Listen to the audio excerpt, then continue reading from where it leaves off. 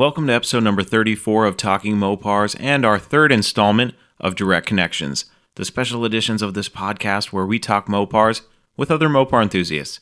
My guest today is someone who I consider to be the modern Hemi swap guru.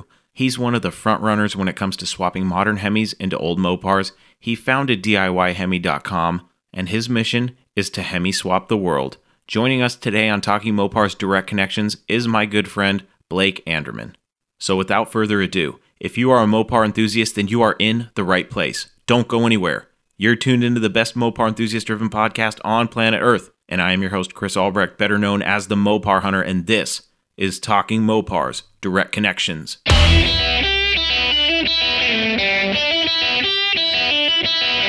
You're listening to Talking Mopars with the Mopar Hunter, your direct connection to all things Mopar.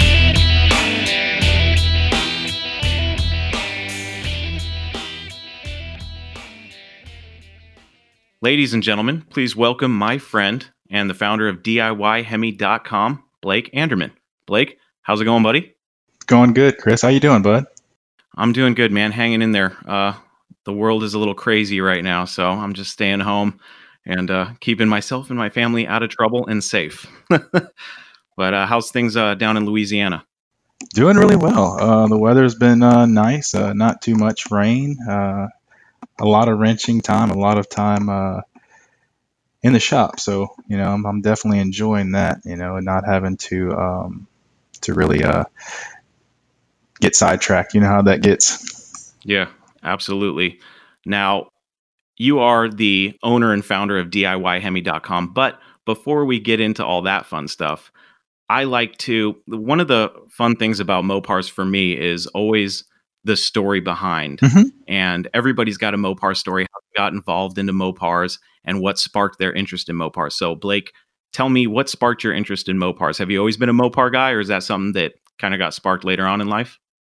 That's a good one. So yeah, I would say I've always been a Mopar guy, but that's not the truth. So there's a stranger among us, right? So coming up, my dad and he was never a Mopar guy. He was always a GM guy, and he really wasn't a car guy at all. He just always drove a GMC truck. That was his thing. Don't bring a Dodge home. That was his saying is, and well, my mother very kind of the opposite of that, right? So my mother, when I was very, very young, and actually before I was born, she was an admin associate at a Dodge dealership. So she actually wrote invoices and did all the ordering for vehicles at a local Dodge dealership, Plymouth dealership. And her first car was a 1974 Plymouth Barracuda. So she was a Mopar person. My dad wasn't, but she kind of didn't bring it up too much, and my passion really started, I would say, when I was about 8 years old. So a little known fact is when I was young, I actually had cancer, childhood cancer, and I lived for about 2 years at St. Jude's Children's Medical Hospital there in Memphis, Tennessee. It was pretty rough, Back then, it's not nearly anything like it is now. You go and you see the infomercials, and if you go visit the hospital, I do that frequently. I'll go maybe every couple of years and help what they call it's a long-term follow-up study. They examine past patients that have been cured and have moved on with life. And back then, it was very gloomy. It was a very cold and dark hospital. It had like black marble walls, and to do anything to keep my mind off of treatment, I just love cars. It was in my blood, and my mom would give me stories about her Plymouth Barracuda and how she would, drive all over the South and go to the beaches in it and how much fun she had in it and just reminisce, and that distracted me enough to where I just really became fond of the E-body. And it's like, oh man, I want one of those. If I ever get out of this hospital bed, when I grow up, I want to get one of those, So that's kind of how the Mopar bug started with me. It's a little bit grim, little doom and gloom, but I wouldn't change it for the world. Here I am now and knee deep in Mopars, and I love it. Absolutely. That sounds like a really, I actually listened to your interview with Rob Kibbe from the Muscle Car Place, and I got a little taste of that. I'd never listened to the first interview you did with him, but I did listen to the second one. And, that anytime anyone survives something like that, cancer, all these other types of illnesses that could be terminal, that's just, an amazing story of strength and overcoming, an obstacle. So congratulations on that. I'm happy to hear that you're here with us today. Well, thank you. Those kinds of stories are really powerful because there's a lot of people that don't make it out of those situations, obviously. And when you do, what you make of your life after that, says a lot about a person because, you can go a lot of different ways. A lot of people fall into the depression, but it seems, I don't know you too well on a personal level, but you seem to be a very happy guy and you seem to have a positive outlook on things. So that's commendable. I commend you for that. Well, thank you. It's one of those things that I've just learned to embrace it. And, you can go either way. Just like you said, you can kind of spiral out into depression or you can make the best of things and move on. And, thankfully I had, my parents by my side, and it was always, not if, when we get out of here. Right. And so that determination, that fire to just never give up is, that's what I still use today in everyday life. And the DIY Hemi, that's what, that's some of that fuel behind me, just don't give up. You could figure it out. We can make our way through this. And, the passion, so that's part of my DNA. That's part of my makeup. That's why I do what I do. Awesome. Yeah. 8 years old, man. Gosh. At 8 years old, I don't even remember what I was doing, but it definitely wasn't battling anything like that, man. So my hat figuratively off to you. Yeah. Crazy story. So you're young, you get out of treatment and you're on the mend. You've made a recovery. Mm-hmm. At what point do you get your first Mopar? When do you realize that dream? Okay, that's a good one. So this is actually a fun story, Chris. So I'm in high school, and I'm just looking at Mopars, love them to death, right? Whatever I can find out there, I gravitate towards it. So one of my best friends in high school, still my best friend to this day, he was a Mopar guy, and he had a 1965 Plymouth Barracuda, and that was his daily driver. I can remember us being young, going to the local football games, going out on the town, 16 years old, and we're out one night, and the drum brakes failed on it. We just kind of coasted through a red light, and we were just, it scared the tar out of us, but we were just happy to be in a Mopar, man. We were just riding around. And I'll never forget it. One day we're out riding, and I see it. It's a 1972 EV2, so, Tour Red Plymouth Duster. And I see it sitting on a curve, and the guy wants $1,500 for it. So it's a 318 car, automatic on the column, nothing fancy, bench seat. But he was just so enthralled with it, and he was very proud of the car. It needed a lot of work, but it ran, no big deal. I get to talking with the guy, and he just enamors me with the weirdest stories. And he tells us, okay, look, you see these rear windows, the quarter glass on those A bodies of that year, they had the lever where the quarter glass would kind of pop out, right? So he's like, now let me tell you something. This 318 Magnum is faster than any 340 out there. It's faster than a 426. And you know why these windows pop out? That's for high speed stability. And my friend Cody and I were looking at each other. We're just like, oh my God, is this guy for real? So we're looking the car over, and he just continues to spew this stuff out. And we get around to the back of the car, and the guy had taken from Walmart, he'd taken mailbox letters, the adhesive stickers that you find, maybe in the hardware aisle, and he'd written across the back of the car, trick or treat. And he said, man, trick or treat, this is the fastest car in the whole area. And oh my gosh, it was one story after another. It's like, is this guy for real? Is this guy really for real? And he was. It was amazing. We settled on a price. I bought the car, I think, for like $1,300.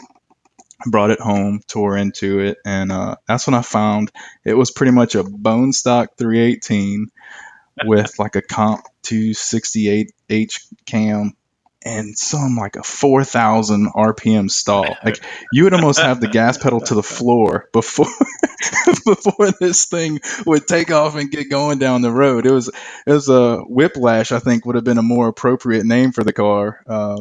But it was fun, man. I was just so happy to be in a Mopar. That was my first one. How long did you have it? Do you still have it? I had it for about 2 years. I don't have it anymore, mostly because at the time I was young. I just didn't have the technical skill set to really repair it, like the floor pans. I remember cutting the floor pans out one night to do the sheet metal replacement, and I caught some like carpet jute on fire, and it was a whole like a fire extinguisher episode, and I tried, but I wasn't there yet. It was too much of a project for me, so I decided to let it go. So now you have a CUDA, correct? I do. I have this is my fourth Barracuda. Okay.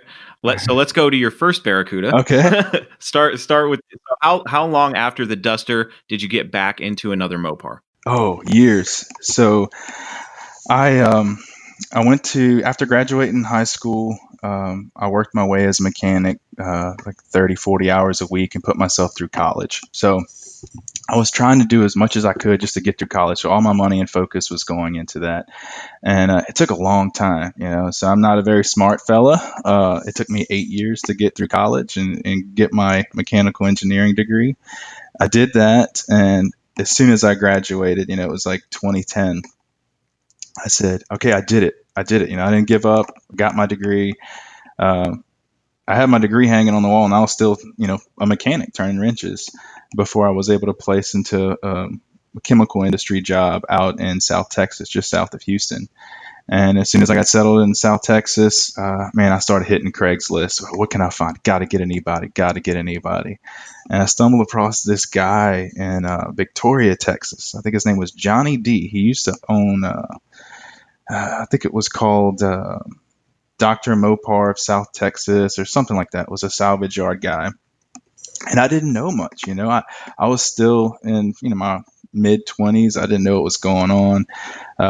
I just knew I had to have an e-body. I've always wanted one. So I found his ad on Craigslist, and I drove out to Victoria, Texas, middle of nowhere. And I saw this car for the first time. It was just a shell. I mean, it had no suspension, no front suspension, no rear suspension. It was just a shell.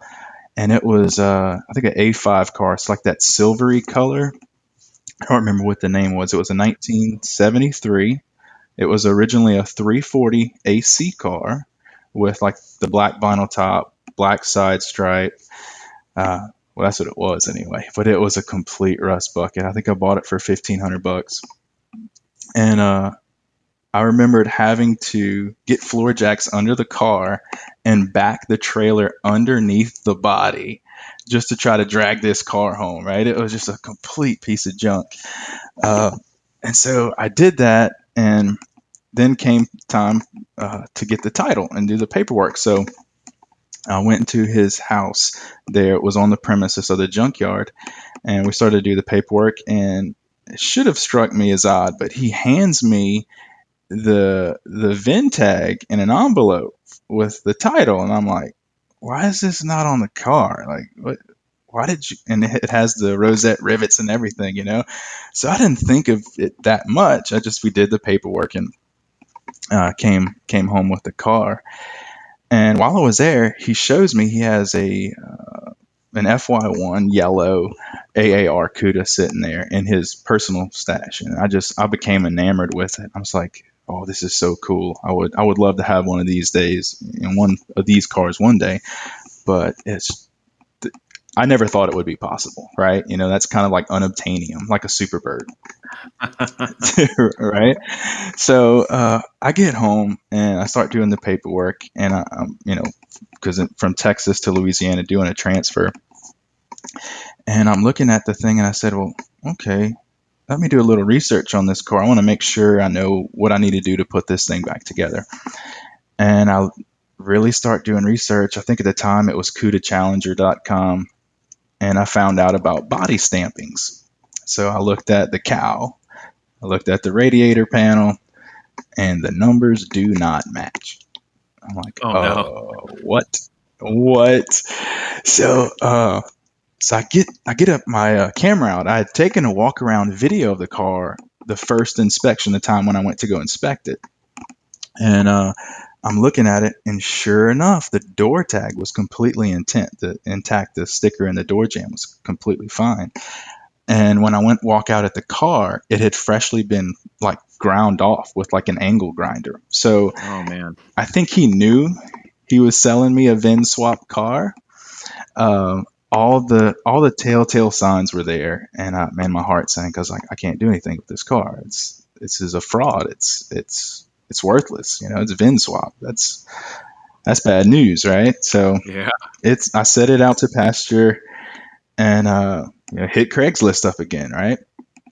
And I found in Atlanta a very early production 1973 Barracuda, plain Jane, no AC, not probably the slimmest fender tag I've ever seen in my life for any Mopar. No options. And it was just a shell too, but dang it, I had $600 in my pocket burning a hole. I loaded up the truck and the trailer, and I drove 10 hours to Atlanta. So I bought this car, and it was the scheduled production date, I think, was like the first or second day for 1973 models in 72. I got that car, drug it home. I was like, well, this is a good, clean car, good, clean title. Let me put the best pieces onto this one and build it. And, life kind of got in the way, and it kind of sat on the back burner while I did work for money, just trying to raise money to fix up that red car, the 73 I bought out of Atlanta. And another one. It was a lot of work, but it was what I could afford.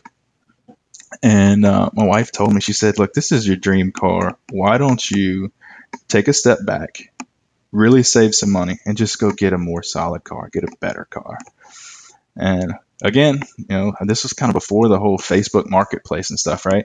So hit my go-to Craigslist.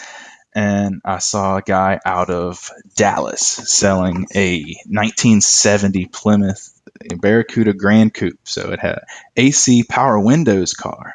Very rare to have the power windows. Completely intact. Everything was there. 318 a car again, but I didn't mind. I knew that I wanted to, put late model Hemi in it. And I set off for another 10-hour drive.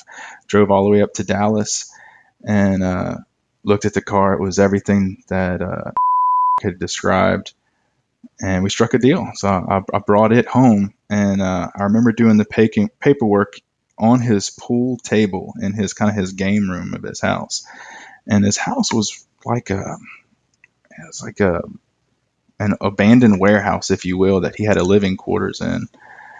And he said, well, since I know you're a good guy, and I know that you love the AAR and you want to do a clone, maybe I can give you some motivation, is the way I think he worded it. So I looked at him and my friend who had taken the road trip with me. I'm like, well, what do you mean? He said, well, follow me. We went through like a hole in the wall, and it was Mopar heaven. I'm not joking. It was crazy. So we go into this shop, and there's a wall torn down. And the first thing I see is like an Alpine white. I think it was a 70 Charger, and green interior it was a big block AC car. I remember that. And he had just kind of finished wrapping up that restoration. And he said, step with me through this, literally like a hole in the wall with torn down cinder blocks. We walk into the next room, and there's two AARs. There's another Grand Coupe. There's 2 or 3 other Barracudas. Quite a few B bodies, 2 A12 track pack cars, one in butterscotch, one in, I think it was another yellow car. I don't remember exact color. Oh, and I'm looking around, and I'm just, it's overload. It is Mopar overload. I'm looking at all these B bodies and E bodies, and I'm just like, what? Like, holy geez, just looking around. And I can remember kind of glancing up on the pallet racks he had in this old warehouse. And at the top of the pallet rack, I see a nose cone. And I'm like, wait, why do you have a nose cone up there? Like, what? And I just remembered talking to him. He's, to my left side. And I said, you have a nose cone? Like, what? And totally oblivious, right? Totally oblivious. Right in front of me, he just tells me, he says, Blake, look down. Right in front of me, 3 feet in front of me, I see this big car cover. And I follow it from my right to my left. And I'm watching the body lines. All of a sudden, it dips up into this huge wing, right? I'm like, you gotta be kidding me. You gotta be kidding me. He reaches over, pulls the cover off. He bought it, I think, in like 1985 for, not much money back in those days. It was another EV2 Roadrunner Superbird. It was a 444 speed with black vinyl top and white interior. And the only thing wrong with this car was the nose cone. I think it maybe hit a deer or something, and that was the only thing. Everything was OE, 100% gorgeous, right? Wow. So my heart's beating at this point. I'm like, can I touch it? Like, can I just touch it? Is this real life, really? And so we've been friends ever since. And I came home. Started working on that car, the Grand Coupe I bought from him. Years passed, 7 years passed, life with kids and, really trying to work as hard as you can to get your project going. And he kind of posted up another car for sale here recently. It was this past October. And it was an AAR, one of his AARs. He had actually picked up another one, so it was his third in his collection. And he had it for a fair price because it was non-numbers matching, just had a regular 340 thrown in it. It had been laid up for quite some time. It needed a lot of work, a lot of elbow grease, but it was a true J-code car. And I talked to my wife, my rock, and I said, man, that Grand Coupe I have needs a lot of body work. It needs a lot of time. What do you think about me selling that car and going after this one? And she agreed. So we struck up a deal. He delivered it to my house. I was pretty busy with work at the time, and I was able to sell my Grand Coupe to a friend of mine and kind of offset the cost. So for less than it would have cost me to have a paint job put on my Grand Coupe, now I have this AAR. I'm like, holy geez, like, is this real life again? I have an AAR. How is this possible? For someone who grew up like me, you just really didn't have a whole lot, but here it is. And what do I do with it? Well, obviously, first thing, let's get it running. Let's get it going. We got the 340 up and running. It was doing pretty good. It was tired, low compression, not very fun to drive around in. It would stall out a lot.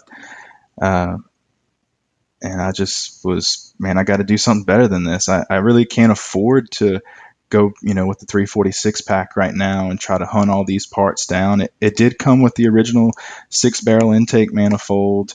It came with the TA heads, but the block was long gone. And mismatched tires. One was like a wagon wheel, one's a Steely, just a project car, right? And luckily, my friend that wanted to buy my Barracuda Grand Coupe, he's more of an old school guy. He said, look, I have a couple Mopars, I have wheels and stuff. Why don't you give me a little bit better price on the car, and you can take the Gen 3 Hemi out of it, and all that work that you've done, just put it in the AAR because it's dependable and running. Like, just go to town with it, and let's work the deal that way. So that's what I did. I took the Gen 3 Hemi swap. Everything was a direct bolt-in, no holes drilled, no cutting required, and just have been working on it ever since. And now I'm just excited to be driving around in a Mopar. Okay, there's a couple of things I need to digest here for a minute. What is it? Digest away, Chris. What is it with I always hear these stories, and there's always these, I say this lovingly, these crazy Mopar guys that just have a hole in the wall. You go through a hole in the wall, and then you run into a treasure trove of Mopars. That's like the stuff that I dream about.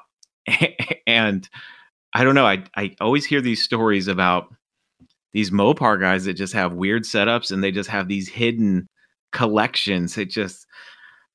I say it all the time. I wonder how many of these collections are actually out there that nobody knows about. You know what I mean? I think that's the thing. Nobody knows. It's just, We are a secretive bunch. It's weird. I'm excited knowing that there's stuff out there still to be found. Cause sometimes like I think, oh man, all the good stuff has been found. And then, just jump on Facebook or Instagram and you see all these guys pulling all these cars out of the weeds. And it's like, man, the hunt is on all the time. Yeah. And that's really cool. An A12 butterscotch car. That's nice. I like that. It was gorgeous. It was so gorgeous. I thought you would like that. They were sitting side by side too, almost like bragging, you know? I'm not kidding when I say I probably would have dropped to my knees going into that hole in the wall. And I probably would have just, I don't know, I would have had a come to Jesus moment or something right there. I don't know. That's just, I didn't expect it. I totally did not expect it. And, I'm sure he's moved on from now and he's, probably in a different place, or I don't even know if he has any of those cars anymore or whatever. But I was very excited that he showed that to me. That's as a Mopar guy, that's like a gift. A lot of our kind, the Mopar people, as I call it, are very secretive. They are. I can remember going to one guy's house just to get a center console, and I pulled up to his house, and he said, "Okay, you stand here." And it's right at the entrance to his huge barn. And he's like, "You stand right here." And he opens the barn door barely enough for him to squeeze in. He just like wiggles in sideways, goes in, grabs the console, comes out, wiggles in, and like slams the door real fast right behind him. And I'm just like, "Well, guy, okay, I get it. You want your privacy. All right, that's fine." But we have a tendency to be a weird bunch at times. And you kind of understand these guys because a lot of them, there's the types of Mopar guys that are really open and really want to show you everything they have because it's so cool. Yeah. And then there's the guys that have been insulted so many times by the people lowballing them. "Oh, what are you going to do with that? I'll give you $300 for that Superbird." And after a while, that's got to get annoying. You know what I mean? If I had sitting on one side of the fence, I could go, okay, maybe I'm the guy who has a 1970 Superbird and I've had it since new or close to new. And it is the best thing I have in my life. The one thing that I know has extreme amount of value and I love it. And I could never rebuild it, but I could never let it go because I know that that is the treasure of my life. And everybody's always offering you, a couple $100, and I don't blame them. Of course, sitting on the outside, I'm like, get the car fixed. You know what I mean? But I think to myself, if I had that car and I didn't have the means to have it fixed, but I knew that I had it, you know what I mean? I can relate to those types of people. But on the other hand, I'm a, no Mopar left behind guy. Save the car. Let somebody save it. Maybe they'll let you drive it when they're done, So I jump on both sides of the fence, but I do like knowing that they're still out there. I love those kinds of stories. And, I wish I could get those types of people on the podcast to talk to them, to get inside their head and to, see what their thought process is. And I know one of these days I'm going to get somebody like that on the show and it's going to be really interesting. But I love stories like that. And like you're saying, you go to these guys just to buy parts, and some of them, it's one way or the other. They either open their entire Mopar world to you and you're just astonished at what they have, or they're, barn door that far open and they're, squeezing in and squeezing out with parts. That's, I'm not surprised by either one of those stories. And I'm sure every Mopar guy who's gone and done that kind of stuff has stories just like that. You know what I mean? Like Johnny Mopar's telling me about a guy who's got cars buried in pods in his yard. I'm like, what kind of, okay. Nothing surprises me in the Mopar world anymore. You're like me though. You just enjoy seeing it. I have so much respect for it. Any shape and condition, just for someone to allow me to take a look at their collection, their treasures. I think it's awesome. I know that's why I respect guys like Ryan Brutt, the auto archaeologist. He goes out there and he looks at the cars, and he doesn't push as far as oh, are you going to sell it? He's about documenting them, and that to me, I love just going and looking at the collection because I know I don't have the money. I mean, even if I did have, even if the guy was like, "Yeah, here's a Superbird for $5,000," would I buy it? Yeah, I absolutely would. But I don't have the means to even. That's a situation where if I ran across a Superbird or something like that I could actually afford to buy, if the guy gave me a deal of a lifetime, I mean, I don't have the money to, rebuild the car, but I'll tell you what I would do. I would drive that sucker. I would get it going and I would just Joe Dirt it, man. I don't care.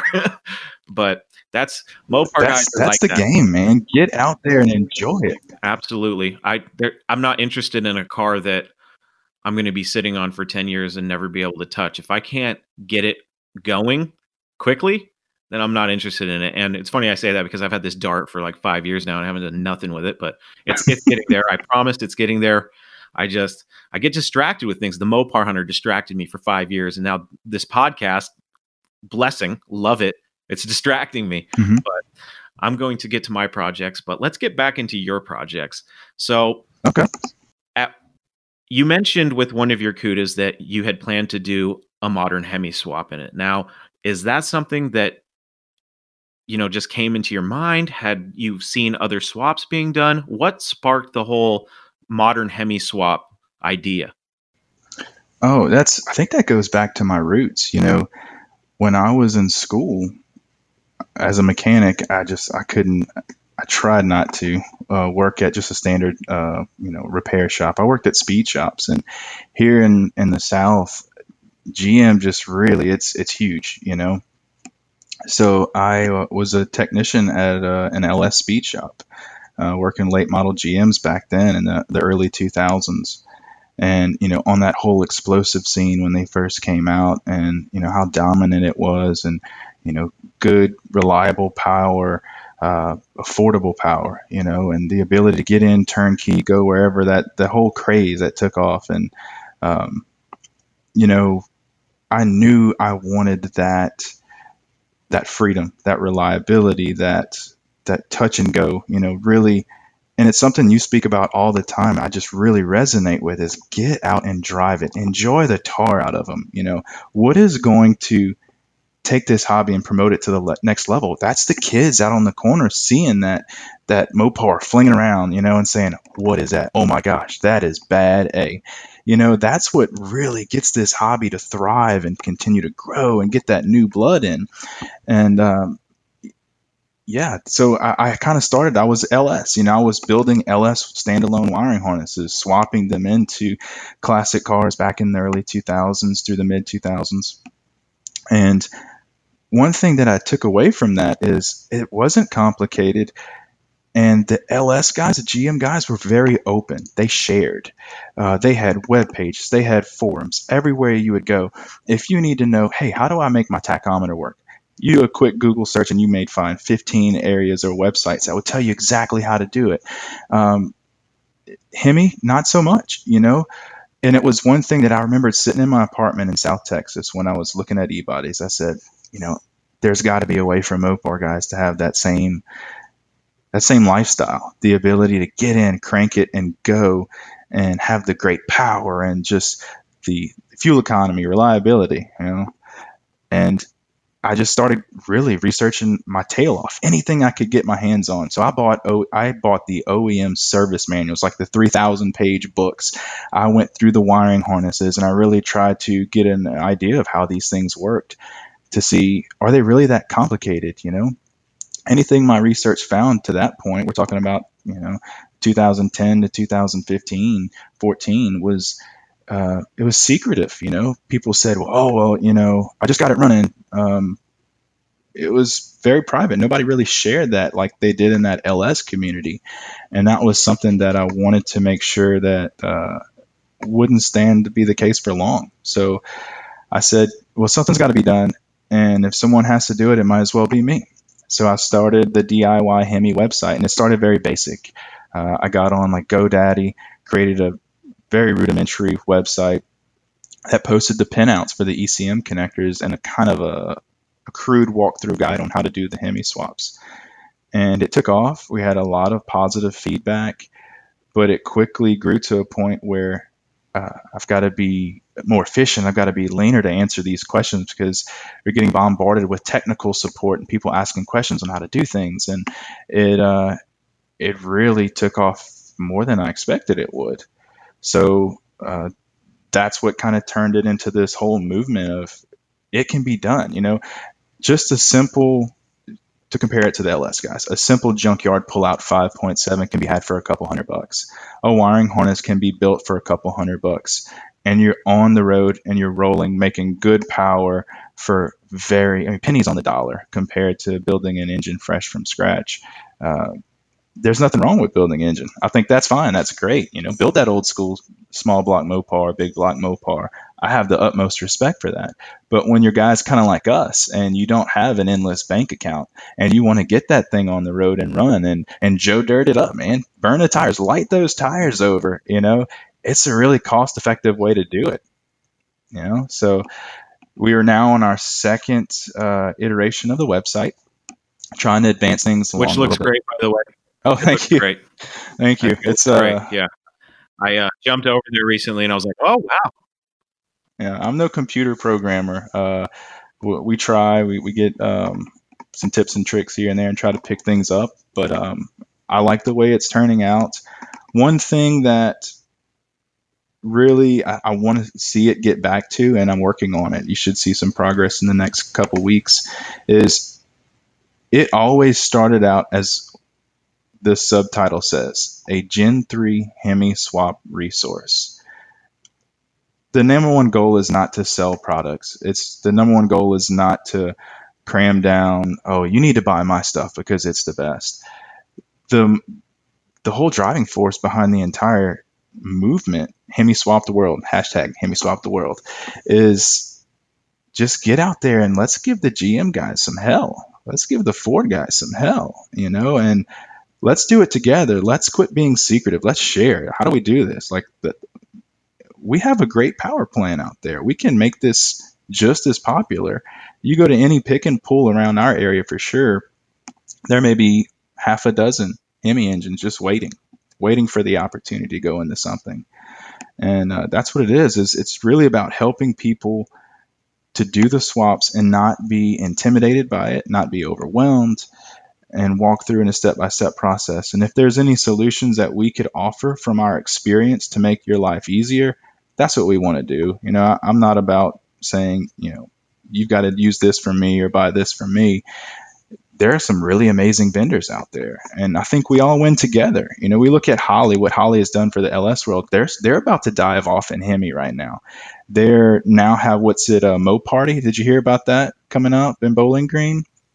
Yes, sir. And I may or may not be talking to Holley about that on the next episode of Talking Mopars. We'll see. Stay tuned for that. But yes, in Bowling Green, Kentucky, they've got a huge show because of the popularity of LS Fest. They realized that, you know, the Mopar guys, you know, we're sitting here going, hey, what about us? And thankfully, Holley is, you know, taking that into account and moving forward with, like you're saying, really diving into that Hemi world. And, you know, we've talked about it before. There's 1 million of these Hemi cars that are getting ready. I mean, they're getting older, you know, these 2006, these LX cars, we're going to start seeing them flood the wrecking yards. And I think that's when it's really going to be game on. Because up here, I see more of like the Jeep Commanders and the 1500 Rams and stuff, but it's not too often. You may see a Charger, but it's not too often you see a Hemi car a newer Hemi car, I should say, in our wrecking yards. But I expect that to change very rapidly. And hopefully I'm in a position, because, you know, I've been following what you've been doing for a long time before I even started talking to you. And I remember when I first got on a DIY Hemi, me being the idiot entrepreneur I am, I'm like, this guy should be selling all this information. He's just giving it away. So, hey, thank you, Blake. I think everybody that's interested in these swaps owe you, you know, a debt of gratitude, because it would be so easy for you to take all the knowledge. I mean, I can't imagine how much research you've done with this stuff, but you could take all that information and put it in ebook form and sell it.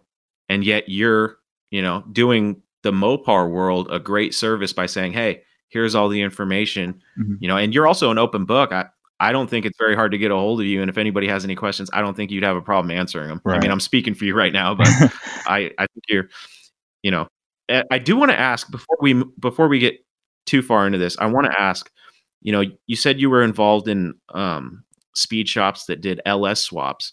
Did that have a lot of impact on, how you approached the Hemi swap? Did it give you enough experience to go, okay, I have an idea of how these swaps are done? Did it help you having that knowledge getting into the modern Hemis? Oh, absolutely. It definitely did. There are so many similarities between the two. It's uncanny. It really is. When it comes to the fuel systems are near identical. The way the coils and the injectors, all that works it's pretty much spot on. You take the standalone theory from GM, and then transfer it over to the Chrysler, the Mopar world, and it's uncanny how close it is. The difference is Mopar may do things in a different way, but they do the same things, if that makes sense.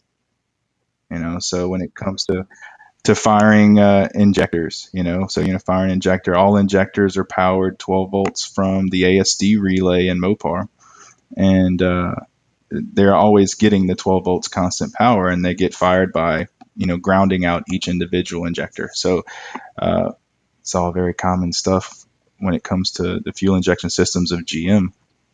So it definitely helped. It definitely did. Very cool. Very cool. Yeah. It's funny because every time you get into the argument of LS versus Hemi, the first thing that the LS guys go, and I know that the LS is a good engine. I mean, it's proven, on the track and all these cars. I have friends that have twin turbo LS cars that are, 8-second driver cars, things you'd see on Street Outlaws. They're driving down the street with a parachute, just ridiculous. And the only thing that any LS guy has ever said to me, as far as Hemi versus LS is, LSs are way cheaper. That's like the only thing. So you have experience with both. How do you compare an LS to a Hemi as far as performance goes? Which is the superior engine? Okay, well, I'll take you on a little side tangent here.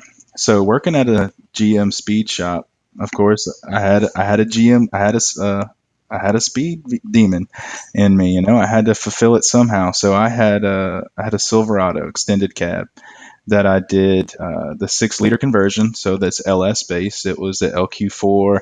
I had stage 2 cylinder heads. I had a very hot camshaft. It was like a 228, 230 duration. I had a 3000 stall. Man, I really tweaked it up. I think it was putting flywheel like 460 horsepower. And I was proud of it. I was like, oh yeah, I have my 12-second extended cab, back in the 2000s. And I was all proud of it.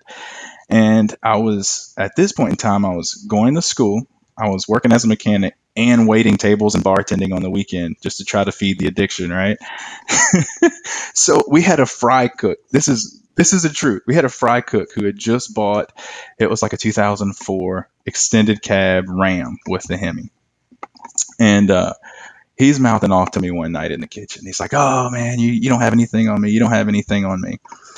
Okay, well, let's line him up after work. It was like 1 o'clock in the morning. And I didn't know it, but he had about 150 shot on that Hemi. And he left me standing in the dust. So at that point, I knew, maybe there's a little bit more of these Hemis than I'm giving credit to back then.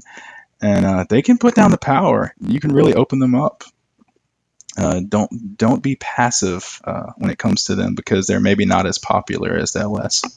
All right, that's I wasn't sure where we were going to go with that question, and I'm glad that you weren't biased because I know I'm not a denier. I know what those LSs can do. You know what I mean? It's common knowledge. You throw a couple turbos on them, and you're you're knocking on the door of 4-digit horsepower, if not over 4-digit horsepower, depending on, your setup. But I think that the Hemi is it just needs to get blown up a little bit more as far as the aftermarket support. And like one thing that frustrates me so much, and I see a giant gap in the market, and maybe I'm just blind and not looking in the right places, but I don't see turbo manifolds for these Hemis very often. Now, I don't know if you know of somebody that has, I'm like, why, how come I can go get a few $100 gets me a set of turbo manifolds for an LS, but I cannot find turbo manifold unless you go to eBay and look at some Chinese stuff that just does not look quality at all to me. It just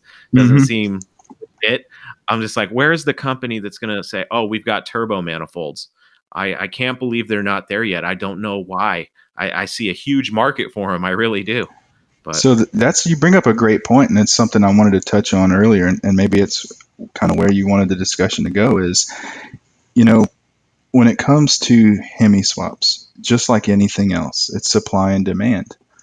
If you have more persons out there doing swaps, then there's more of an opportunity for manufacturers to get out there and make those parts. So like let's look at the Milodon, right? The oil pans that they make for the Hemi swaps.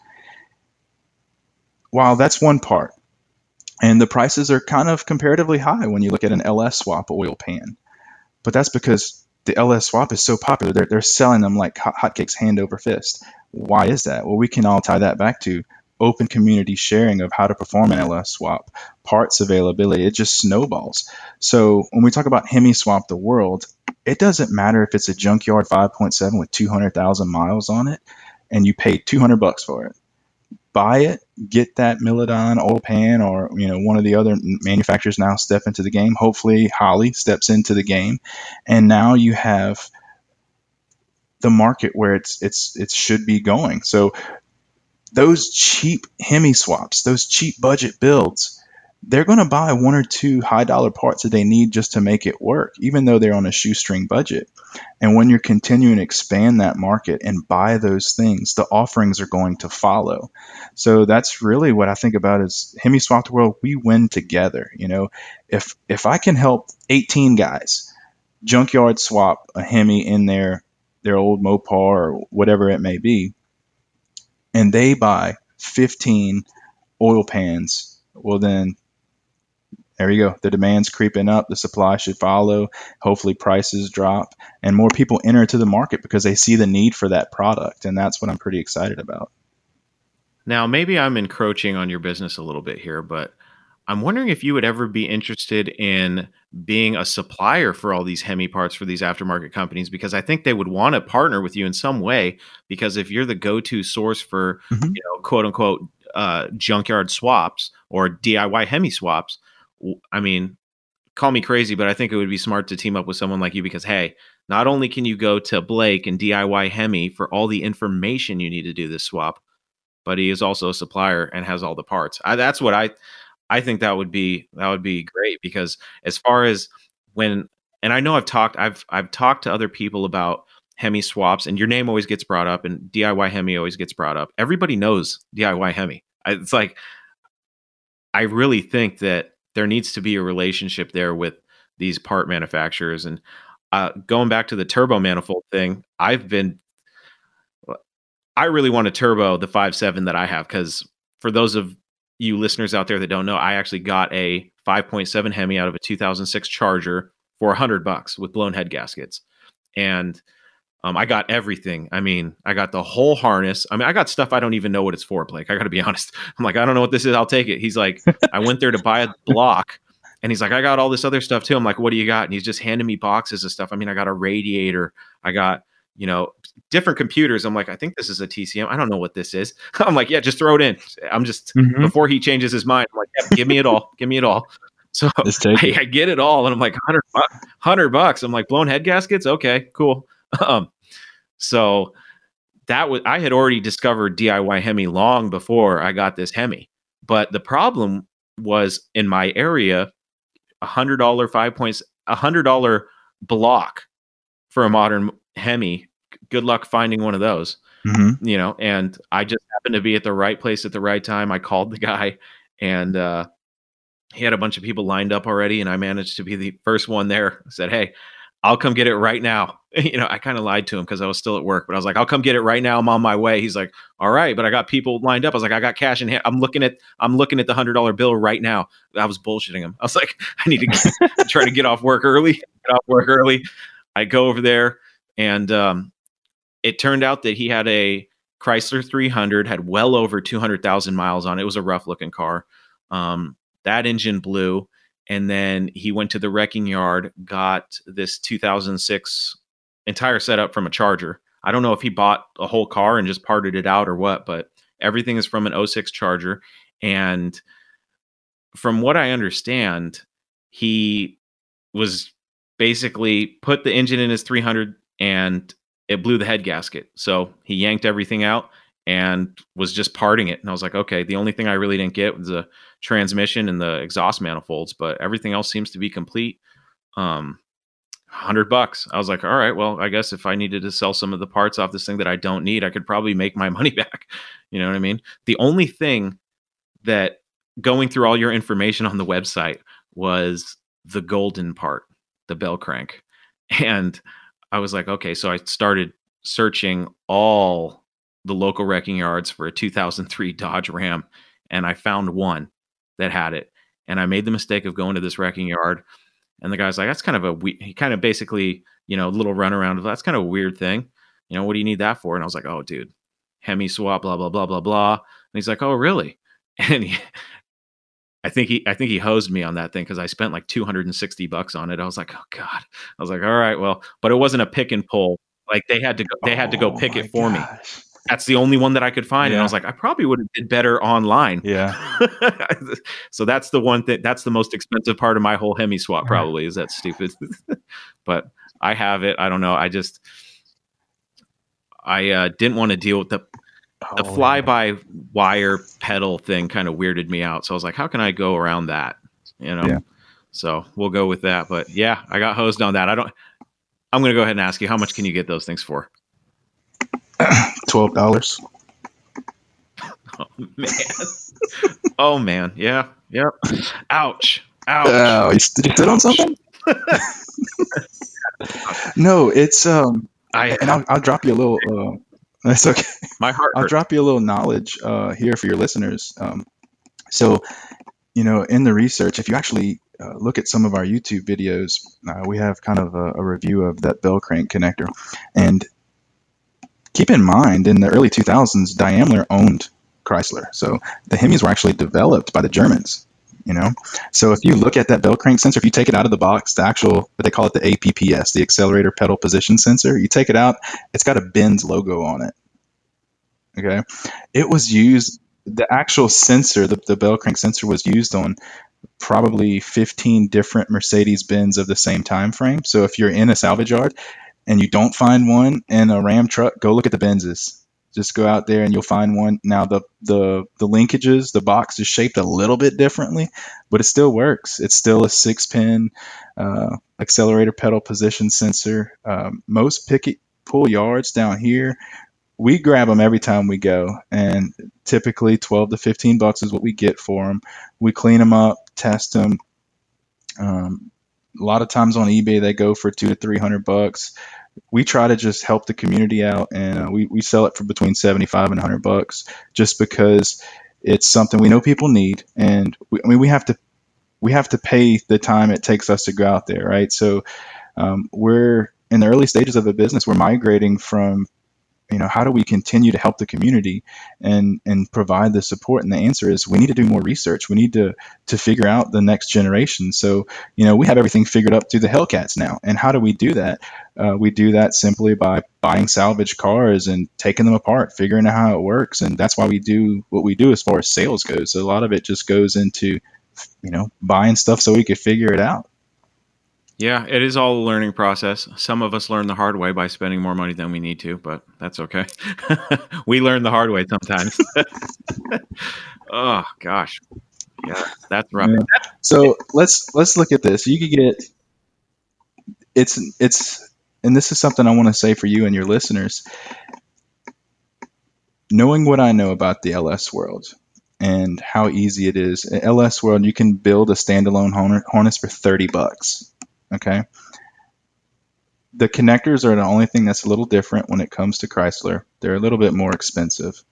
But if you were to, like, say, go to our website and look at the pinouts, and you were to do it yourself and use all junkyard connectors, yeah, you could do it for like $75. You can build your own Hemi harness for $75. What we offer on the website are, we found those connectors, right? So we found the OEM connectors that if you go to the Dodge dealership, they want $100 just for that connector. We found the sources on them, and what we're doing is we're just trying to bring that price down. We're trying to cut that Mopar tax, and by doing so, it's getting more people into the game. And we have just the general knowledge area where you could go and just look at pinouts and really kind of, hey, this goes here, right? Or we have the technical manuals that we sell now, and the technical manuals we sell now literally tell you, using Mopar connectors, this is the most direct, simplistic way to build your own standalone harness that will save you probably dozens of hours. So that's how our business has kind of evolved, right? We still hold first and foremost, help the Mopar community get Hemi swaps popular. That's what we want to do first and foremost.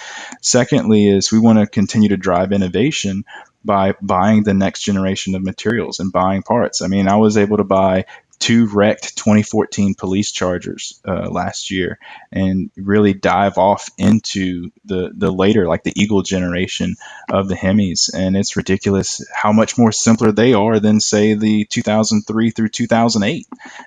The simplicity is there, and it's something that with the guides that we sell now, the short, more direct guides, you can build your own harness in a weekend. So that's where we want it to be. We want to help the Mopar community, and we want to bring the prices down. Yeah. So those of you out there listening, if you're interested in a modern Hemi swap, if you're even thinking about it, because I know a lot of people out there are like me and are not that technical. You know what I mean? Like when I first went to your website, one thing that I appreciated, and this was back in the beginning, several years ago. I think it might have been before I started the Mopar Hunter, which was 2015. But right around there, sometime, I discovered DIY Hemi before I ever reached out to you. And I remember just looking through it and going, okay, this is like for idiots like me that, have a really hard time following direction. I was looking, I was like, okay, all right. And then you did I'll admit, I sat there and I found your YouTube videos, and I sat there with a piece of paper and a pen, and I was like a little boy in class. I was like, okay, how are we going to do this here? All right. And it cracked me up because everything was backwards in that one video. Everything was reversed on screen. So horrible. So I was like, okay, this is going to be even harder, but you got that fixed. That's a good. I appreciate that you still have that video up. It's funny. I know. So yeah, I thought I was going to learn. I thought I was going to have to learn it backwards. So someone told me that, definitely leave your beginnings up there and show people how far you've come. I'm definitely not a public speaker. I think that's pretty obvious. But one thing we've discussed here recently, so I have some really good friends join me now in the business. And one thing we've discussed now is we've got to get back to those videos. We've got to get back to helping people because we get a lot of the same questions and answering the same emails, the same technical support questions. And the best way to get out there is we've got to make more videos. So we've ordered the camera equipment. You should see quite a few more posts. That should come alive. I think the last time we posted a YouTube video was over a year ago, and that's just not acceptable. I know we need to push that further. We even reached out last week to the Gen 3 Swap community page, like on Facebook, and said, what do you want to see? What kind of technical videos do you need? What are you having trouble with? Let us help you. Let us post a short video to kind of guide you through the process and take the mysticism out of it. Let's make sure we hit a home run for you guys and really give you something that you need. Yeah, you guys are on the right path. I see, thankfully, a lot of the people I have on this show in the business world are on really good paths. I think DIY Hemi is going to blow up. I think it's going to be huge. And I wouldn't be surprised if you're probably going to get some a lot of calls from manufacturers because you have that experience, and you cannot beat experience in this game. And especially, like, I really like the fact that you started with LSs and you kind of cut your teeth on those and worked your way into the Hemis because, hey, for everybody out there hating on LS engines right now, just remember that if it wasn't for that experience, we might not have DIY Hemi right now. So thank you, LS engines. That's true. That's true. But thank you for that. Now go out and give them all hell. Seriousness, though, if you're even remotely thinking about a Hemi swap, you have to go to DIYHemi.com and just look at it. Just be a sponge. Go to all the different links. Go to all the different pages and just absorb. That's what I did because, like I said, I'm an idiot. So I go there and I try to be a sponge. And you talk about parts like the bell crank thing. I was like, I didn't even know what the hell that was. And you did a great job describing where it was, what it was, and things like that. Just really helped me get familiar with the whole thing. And it's the resource. I don't know of a better Hemi swap resource out there. I don't think there is one. So, I mean, congrats, you've cornered the market. So thank you. That's a good thing. I appreciate it. And I can't. We want to push it. Yes. Hemi swap the world, people. Come on. We got to jump on board. Because I'm sorry about that. One thing I want to add is, it's a learning process. It's a growing process. So you've definitely noticed a difference between the old website and the new website. And in the new website, to kind of foster that community, one thing we're doing is we're developing the pages. They're not up now, but we're developing we call it the Hemi Intel pages. So you'll see right now you can go to the website and sign up, and you just have to have a valid name, email address. And we get a lot of spam, so if it's just an email address or some made-up name, we typically don't approve it. But if you sign up, as soon as we hit launch on the Intel pages, it's all the tips and tricks that we've kind of been discussing today. It's a online community, no BS source to get information that you're looking for and walk through.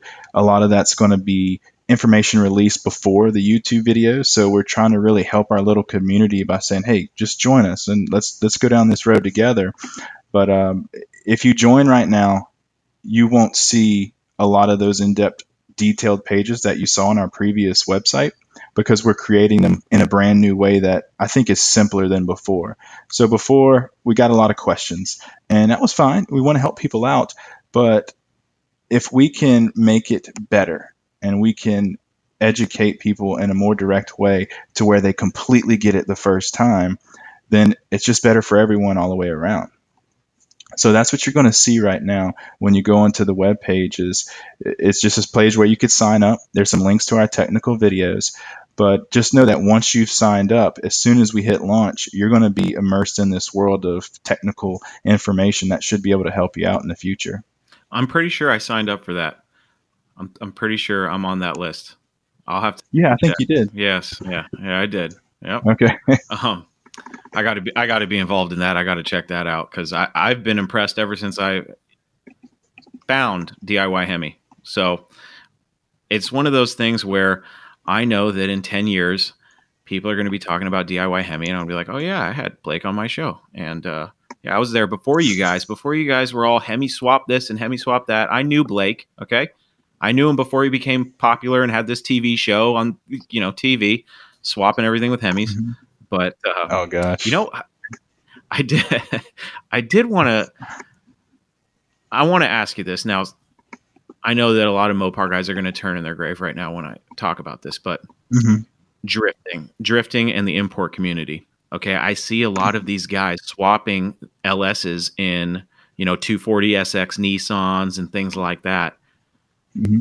Do you think that the Hemi is going to catch on there too? Because I'd be a liar, folks, if I didn't say, God, I would like to put a Hemi in one of those and just kind of shock that little community a little bit, because it's like, oh, you got an LS swap? Cool. Yeah, I got a Hemi. It's always cooler. I don't care who you are.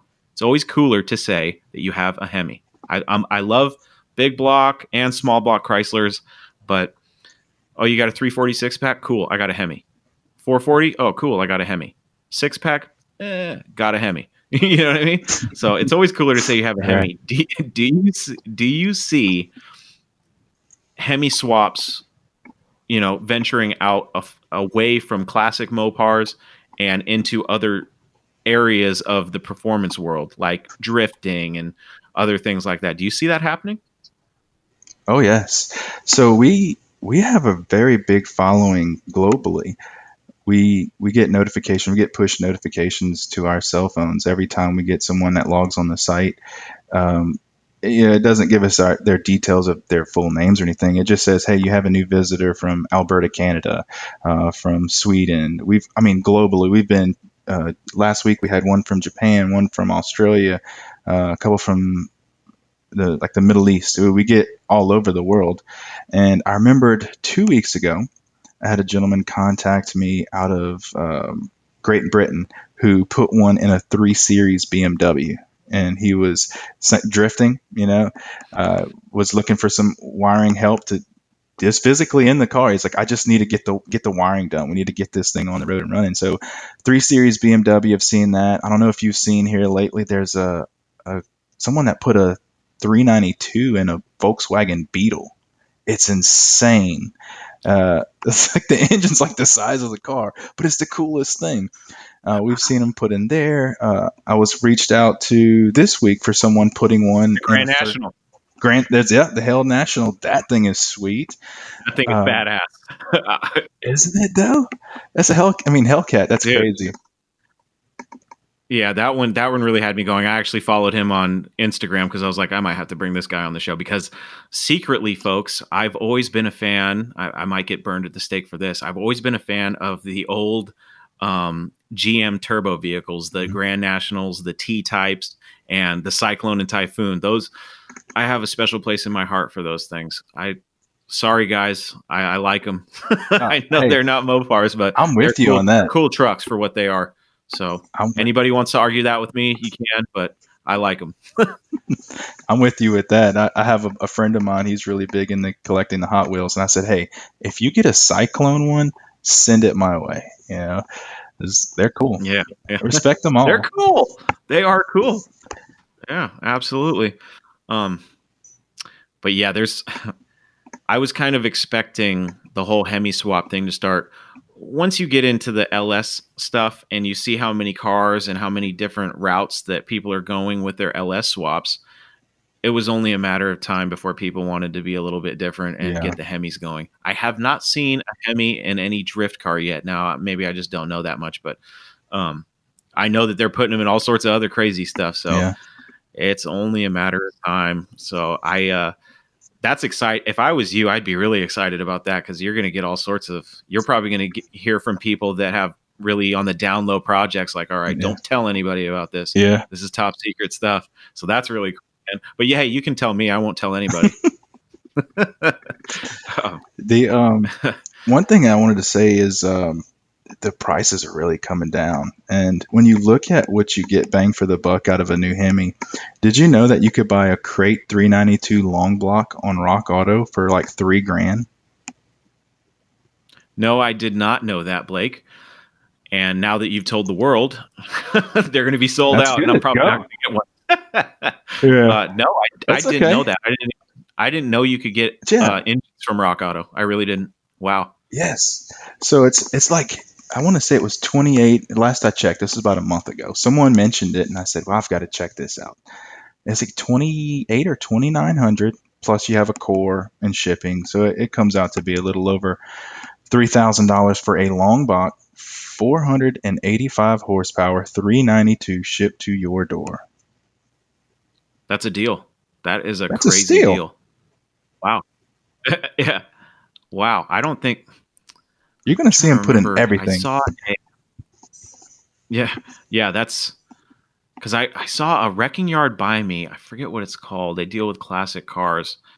All American Classics in Vancouver, Washington. I think they had a dropout 6.1 out of an SRT8. They had a Vortex supercharger on it.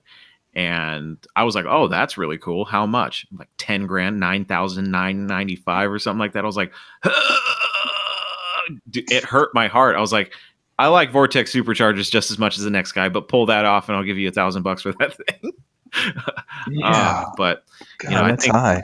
there's still that, dude. There's still that stigma on the Mopar thing though, where people think they got Mopar stuff, they can just jack up the price. But I'm with you. I think it's going to get cheaper. There's millions of these Hemi cars out there, so that's really exciting because that's just, I mean, all those engines in the wrecking yards. Because one thing that I'm scared of with this 5.7 Hemi that I got, because it's going to go in my little D100. I really want to turbocharge it, and I really just want to see what it can handle. And if I blow it up, it was $100, except for that bell crank. That's but fun. we won't talk about it again. Yeah, man, I'm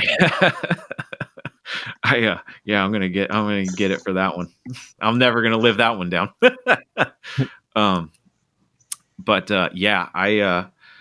I think when I start seeing these things show up in the wrecking yard, I'm going to start swooping up on them when they're cheap, because I have a feeling that once I start playing with boost on these things, I want to see what they're capable of. One, I want to see what they're capable of with stock internals, and then, we'll see what happens when you throw forged stuff in there. But it's one of those things where you just got to learn by trying. And That's it. I want to know what a stock Hemi can handle as far as boost. I've heard rumors. I've heard you don't want to turbocharge the 6.4s without opening them up. I've heard the 6.1s are better for turbocharging. I've heard it all. I have a 5.7, so we're going to see what that thing can handle. But I don't know. I'm really excited. I have decided, because my Dart, I have a 451 stroker that I'm having built for the Dart. And, as time goes on, I really, really want to put a third generation Hemi in it. So I'm so deep in this big block swap that I'm just going to have fun with the big block for a little bit. Mm-hmm. But now that you told me about this Rock Auto stuff, now I'm like, okay, I might have to reach out to Rock Auto and say, hey, why don't you sponsor the podcast and send me one of the long blocks? Yeah. I mean, they're only $3,000, right? I mean, come on. Oh yeah. And that's a Mopar part number. God, that's Mopar part number, baby. God, that's crazy. Wow, that is insane. Yeah, man. They're gonna get their website blown up, and they're gonna be like, "Where's all this traffic coming from?" Talking Mopars. Just let me know what type of royalty check you get.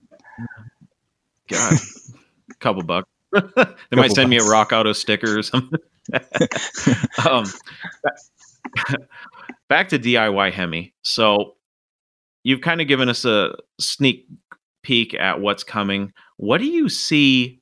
Like, where do you vision DIY Hemi in, say, the next, handful of years? Where do you want to see DIY Hemi at? I want to see it grow to a self-sustained business that really, I want to help people. I mean, I think if you help people, that's the number one thing that you can do as a contributor in life, So I want to see physical parts that people need, stuff that they could use in their hobbies. This is all our passion. This is what we do for fun.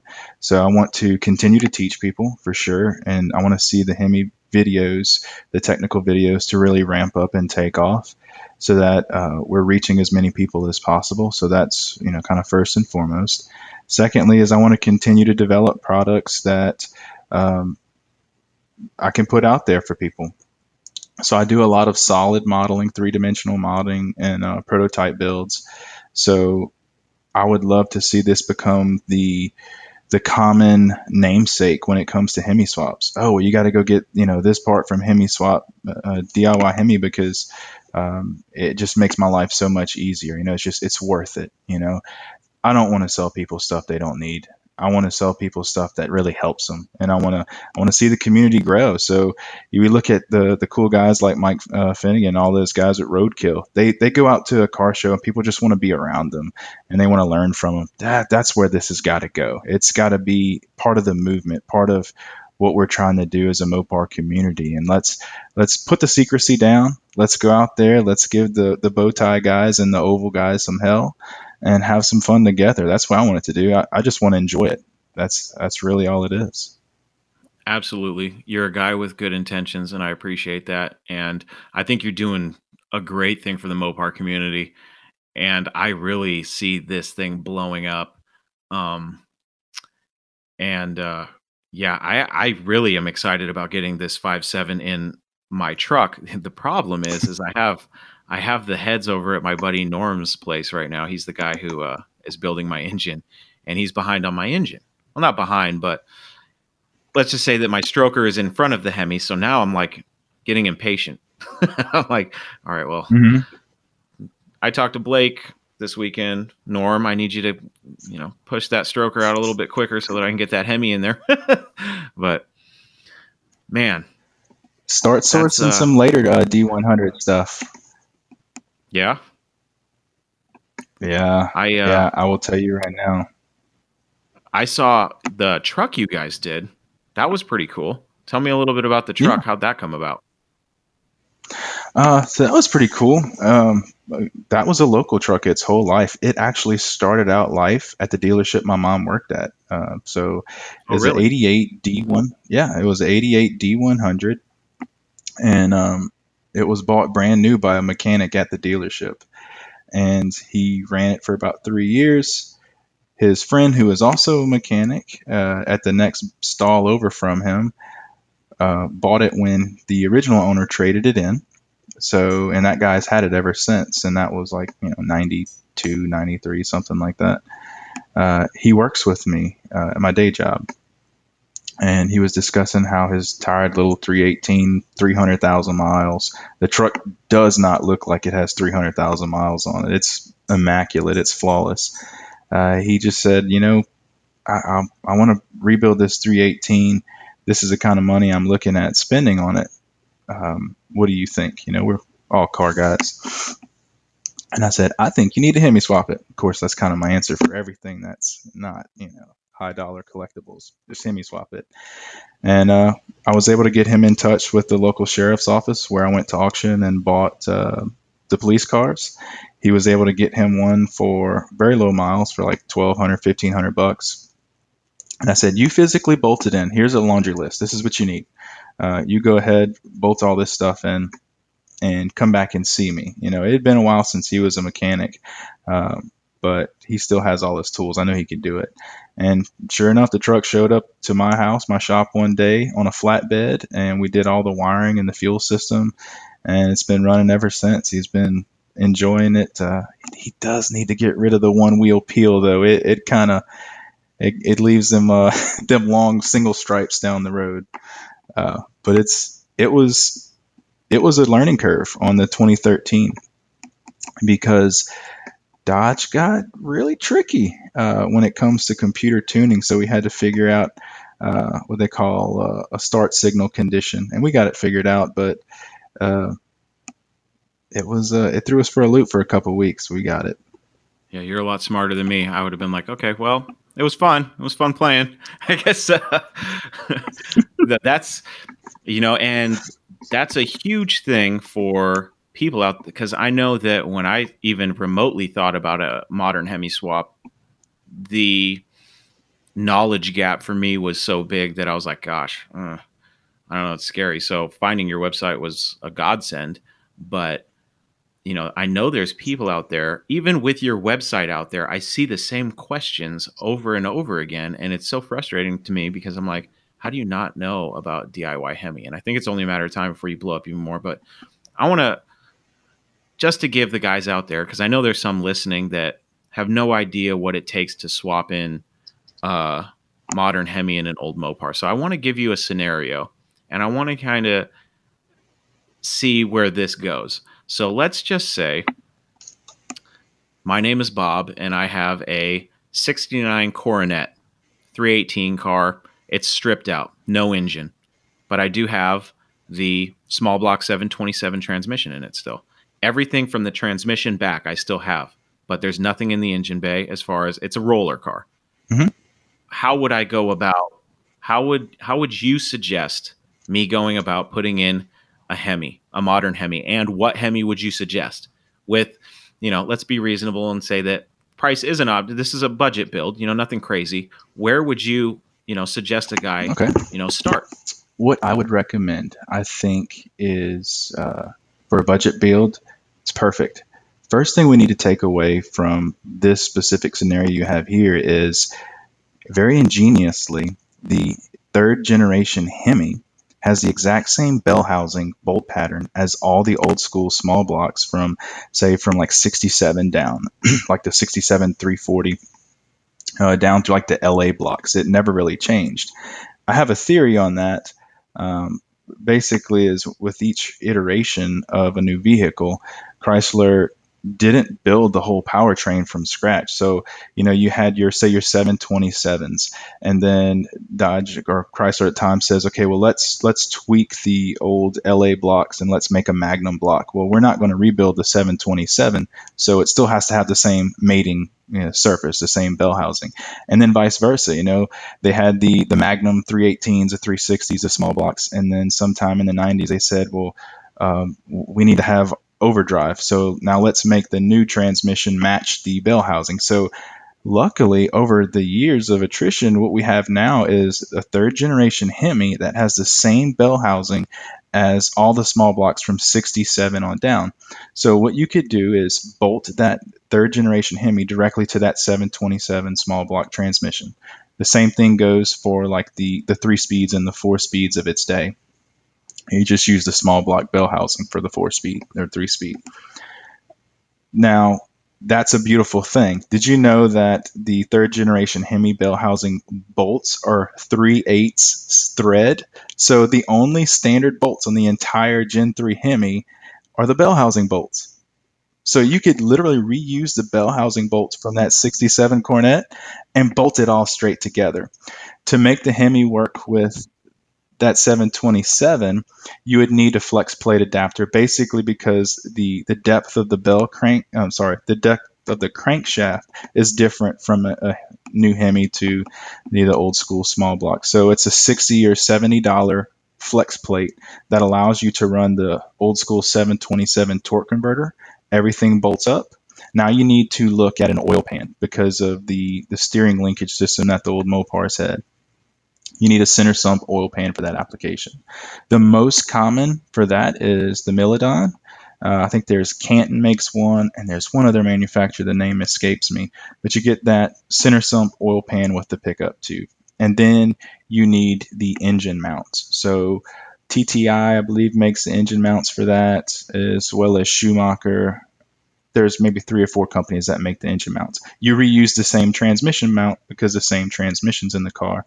You also reuse the same drive shaft. You use the same original shifter linkages, all of that stuff original to the car. It's going to work. That's fine. So now at this point, you've purchased the motor mounts, you've purchased the oil pan, and the flex plate adapter. The third gen Hemi is bolted into your car. That easy. Okay. Now what we're looking at is fuel system. So a late model Hemi requires roughly 58 to 60 pounds of fuel pressure. You accomplish that by an in-tank fuel pump. There are some companies, Tanks Inc., I believe, makes the B-body one as well as the E-body, so it physically looks identical to an original B-body fuel tank, with the exception of it has an internal baffle to prevent fuel slosh. So with an EFI vehicle, the fuel pump in the tank cannot be starved, right? So it has to have a bowl of fuel around that fuel pump suction inside the tank. So think of hitting a sharp curve and all the fuel sloshes to one side. It could starve the fuel pump and then the engine would die. What these tanks have is just an internal bucket, if you will, that keeps a concentrated volume of fuel around the fuel pump when you're going through turns. There's a couple ways you can accomplish that. You can even reuse your existing fuel tank by just drilling a 4.5-inch hole and putting like the Aeromotive Phantom fuel injection kit in there. That's kind of pricey. Budget, I would say Milidon oil pan, TTI motor mounts, and then get the Tanks Inc. fuel tank, because the tank's like $200, I think, and another $200 for the fuel pump system. So, all right. Now where are we? Engine's in the car, my fuel system's ran. Now we have to look at cooling and wiring.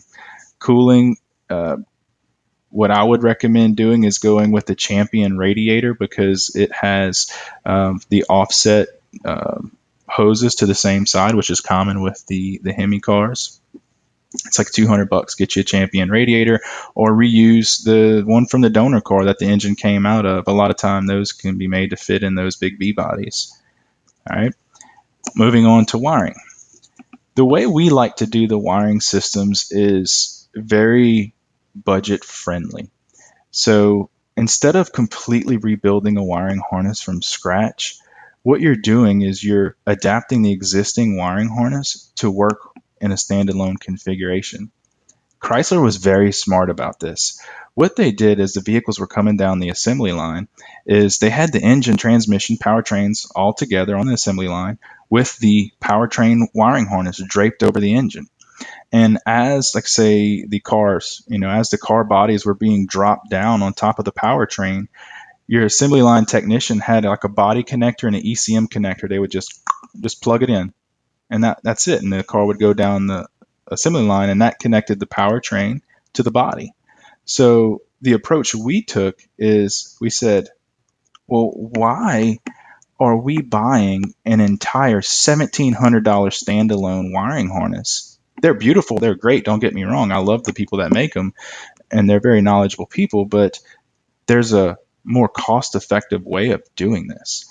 So what we did is we sourced the body connectors, and our guides, our tutorials say, okay, get a fuse box, okay, and these wires need to go to this body connector, these wires need to go to the ECM connector, and these wires need to go to like the gas pedal and the OBD connector inside the car. There you go. So now you've shrunk down by over $1,000 the cost of your wiring harness. You plug in the wiring harness, you supply a battery, positive, 12 volts key on when you hit the ignition switch, a starter signal coming from the ignition, and you're up and off to the races. See, a funny thing here is I've been taking notes over here, just little notes, and then I realized, hey, this is a podcast, you idiot. You're going to listen to it after this interview, so I don't even need to take notes. I don't know what I was doing. You make it sound really easy. It's all good. I think that's good because the way you explained it, hopefully anybody listening that's interested in doing a modern Hemi swap will realize, okay, there's not too much to it, because you start talking, I know there's people out there that don't understand that you can use these old transmissions. Even a 904, from what I understand, bolts right up. So, and the 4-speed, I know you had the 4-speed. So absolutely. A pistol grip behind a modern Hemi, how cool is that? That is awesome. So I really, I'd be surprised if there are people listening to this and they don't go, oh, wow, it's really not that hard. And like you're saying, you guys offer the wire thing with me. It's all about wiring. The only reason why my D100, which is like 10 feet away right now in the garage, is not running is because those old Dodge trucks, man, they had this bulkhead connector, and it corrodes out with the ammeter and all that stuff. I won't get into that, but I decided, I've never rewired a car. I'm going to go ahead and get one of these universal wiring kits, and I'm going to rewire this truck. And I got the engine bay done. I got the wires ran through the frame, and I got into the cab. And how can I say this without making myself sound stupid? I'm stupid when it comes to universal wiring kits. And this thing is, all of a sudden, I'm like, I thought this was an English manual. As suddenly, somewhere around page 38, it turned Chinese on me. So now I'm like, all right. And it's so universal that they're showing me this Mopar, like it breaks it down. Oh, Mopar, GM, blah, blah, blah. And I'm like, I'm not looking at the same stuff here. What is going on? So sometimes with projects, guys, I know there's people out there that are listening that understand this. Sometimes with projects, you just kind of have to walk away for a little bit and not be frustrated. So I need to get back in there and do that. But now I'm wondering, maybe I should have, because I'm worried when I go to put the Hemi in that this aftermarket kit, this wiring kit, is going to make my life even harder to swap this Hemi in. You don't think so? No, not at all. Oh, no, not at all. What I really like about the modern Hemi is it is almost just begging to be in standalone configuration. And gosh darn it, they're just badass. They're cool, right? for example, the transmission, you can take pretty much any Hemi, Gen 3 Hemi out of a vehicle, a donor vehicle, and make it run in standalone configuration, and it won't go into limp mode because it doesn't detect the automatic transmission behind it. All right, it doesn't operate or rev correctly because it's looking for some sort of an input from the transmission. Believe it or not, especially with the like to see 03 through the 08s,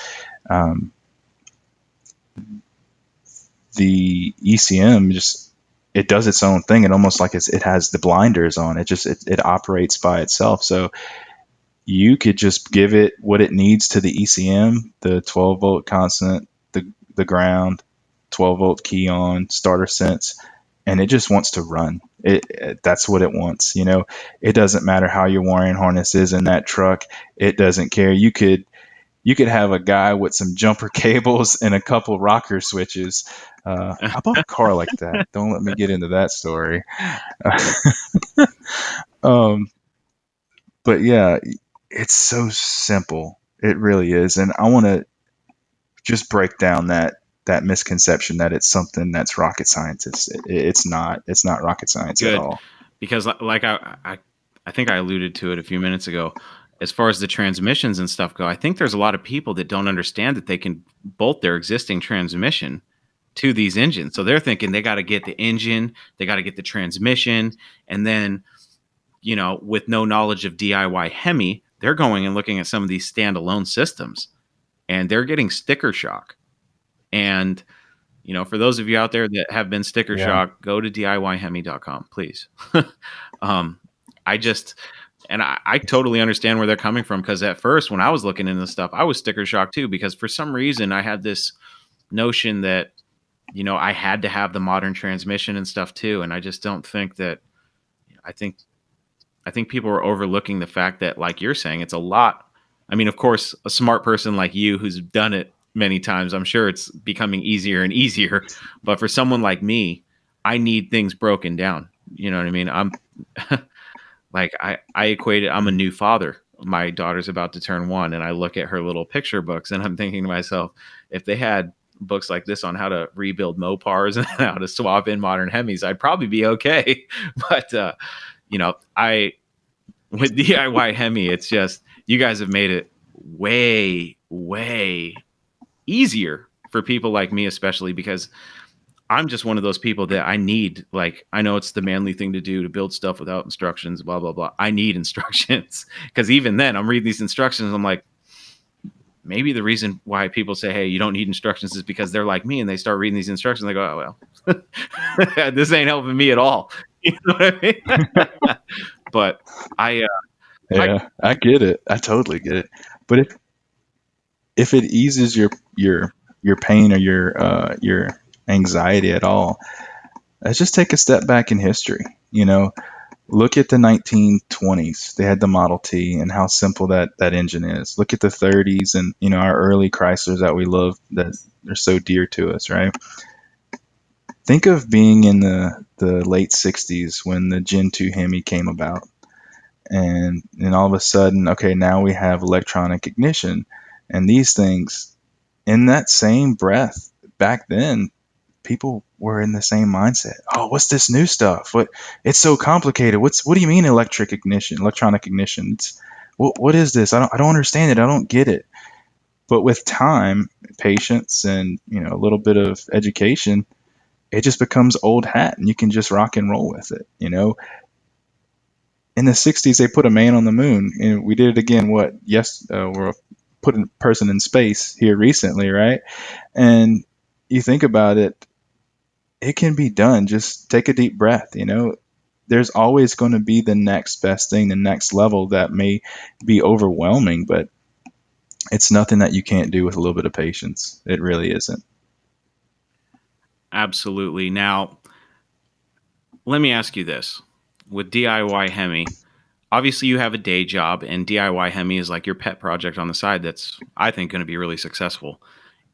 Do you have a plan lined up? Because I imagine there's people out there that go, cool, yeah, it's really easy, neat. Blake, I don't have the time. I would rather just send you my car and do the swap for me. Like me, for instance. Hey, Blake, take my truck, do the swap for me, buddy. Is that something that you guys are looking at doing in Right. the future? It's a possibility. Right now, because I, do have a day job and we want to maximize our efficiency, we're really about parts right now, parts and tutorials. I love getting my hands dirty. I love doing the swaps. I love learning new things. It's just not in the cards right now because, when you get a swap and you have a customer there, the way I work in my mind is that's my focus. You're my person. If you're paying me to do this installation on your car, I'm going to put everything aside. I'm going to get it knocked out and it's going to be perfect. It's got to be perfect when it leaves here. What that does is it takes that direct time and focus on, and I'm on one person, instead of helping a dozen people who have questions online, and instead of really developing R&D, getting those products out there that the community needs, I'm now in the weeds on one car because I'm a perfectionist. I got to get it just right before it leaves the door, right? And it just, if you look at just the volume of service, it just doesn't do it, right now. Now, when we get big enough to where we have technicians that I can get guided through the process and they become comfortable with the whole Hemi swap activities, oh, absolutely. I love seeing cool stuff roll through the door. And I could still have that same level of perfectionism on a vehicle before it leaves the door. But right now, it's about helping the masses, and the masses is in email support. It's in the technical manuals. It's in these individual parts that we could ship all around the world. Right now, we just don't have the time for what I consider the level of work that a customer needs directly. I completely understand that, and I mentioned it because I think it is definitely a possibility in the future, because I just see there's just so many people that just don't have. I mean, it's hard to find time in today's world. To live, you have to have a job that you're working at constantly. Yeah. I don't know what it's like down in Louisiana, but up here, it's so expensive to live. I want to move to Texas or somewhere south, but I don't think that's ever going to happen. But it's just so expensive up here to live that I'm like, gosh, if I move somewhere a little bit cheaper, I could probably afford this hobby a little bit more. But that's a whole nother conversation. But Yeah. there's so many LS swap companies that I just, and people like you are making this swap so easy that I can't help but I see a lot of shops, yourself included, possibly, getting into this. And like I said earlier, I see more than just classic Mopars getting these swaps. I feel like it's coming. Mm-hmm. There's a market there Well, you're somewhere right. for something. I feel so. Yeah, and I'm sorry, man. I'm horrible with my time. You got to forgive me. But you're absolutely right. We get so many emails from people who want to swap late model Mopars. So, Jeeps is huge. Jeep persons love the Hemi swap, and they have some kits out there. We get questions on those on the daily. A lot of vehicles like your V6 Chargers and Challengers, people want to go up to, some more horsepower and really get that driving machine that they wanted, I guess, from the get-go. We get those questions all the time, and that ties back into the time aspect. So with a full-time day job, answering emails, doing web support, doing R&D, doing all these things, we have to take baby steps, and it might be a couple days before we can get all of our emails returned. We're doing the best we can, and we want to. Man, I would love to write the entire book on Hemi swap. Say, oh, you have a 2003 Dodge with a 4.7. You want to go with a 6.1 in it now, or what have you? Yep, this is what you need to do step by step. I would love to get to that point, but it's all baby steps. And I think it's pretty cool. Insurance thinks you have a V6 Challenger and you have a Hellcat. I mean, hey, that's pretty cool. I'm all for even the modern vehicles getting those swaps, and it's going to come with time. Yeah, definitely. God, I didn't even think about that. Gosh, that's a whole nother conversation. So I guess that leads me to this question. How much more difficulty is involved in swapping a V6, we'll just say Charger with a V6, a modern Charger with a V6, guy wants a Hemi, modern Hemi. How difficult is that swap versus, my 69 Coronet that I just want to put a modern Hemi in? How much, what's the learning curve there? Is it a lot more difficult or? That's a great question. I am so comfortable with the old school. It's very simple to me. Now, the new school, I know the theory in it just because of all the work that I've done in researching what goes into an old school. So when we're talking about like the NAG1 transmission, the NAG1, that's the one that people are really gravitating to, or the new 8 speeds, putting those in the classic cars, getting that understanding of, okay, well, how do we make this work? What are the inputs needed to make this work? Okay, well, we need the actual shifter out of the donor car because it has a module integrated in the shifter handle. We need the body control module. We need the front control module that ties into the ABS brakes, because we have to get speed signal to the ECM. It's, all these little pieces and modules, because if you want to run that very complex 8-speed transmission, you have to have all these factors, tied into the old school. It can be done. I think Sound German Automotive's a great company. They figured it out, and, through what I've done through my research to figure out how it works, it could be done for sure. But when we're talking about a newer vehicle, if you want to do that same activity, let's swap that 392 with an 8-speed into a V6 Challenger. Well, you have so much more technology in that newer Challenger. All those modules have to match. So in each specific module, it could be anything from the tire pressure sensor module, the body control modules, the RFID sensors, which route through the body control module, the ABS module, the transmission control module, the ECM. So the list goes on and on and on. All of those have to speak with one another over the CAN bus network. They all have to have matching programming, the matching VIN numbers. All those things have to speak with one another to be able to have the vehicle operate correctly. So if you were to just take the powertrain and bolt it right in, you had a wrecked one, you take the powertrain, bolt it right in. The ECM, you changed over from the V6 to the V8 ECM. They look physically the same. It's the GPEC2 ECM if it's a newer one. But the tuning and the programming is different. The VIN number and all that stuff, the information data set that's in those modules, it's different. So you go to fire that car up for the first time, and it probably won't do anything. It may not even start. So that's when you have to get dealer scan tools or very complex aftermarket scanning software, and you have to go in and reprogram all these modules to communicate with one another. If you have the tool set, those very expensive tools, it's not a heck of a lot more difficult than, say, an old school, but it adds a layer of complexity, to be honest. Because all these little computers all over the whole car have to talk with the new powertrain. It just sounds to me like in a situation like that, I would say, hey, just get rid of the V6 car and go get yourself an SRT8 or an RT. Save yourself the trouble. Well, right now you're right. Yeah. I mean, who knows where the future is. Right now you're right. It just seems way more complicated. Plus, let's be honest here.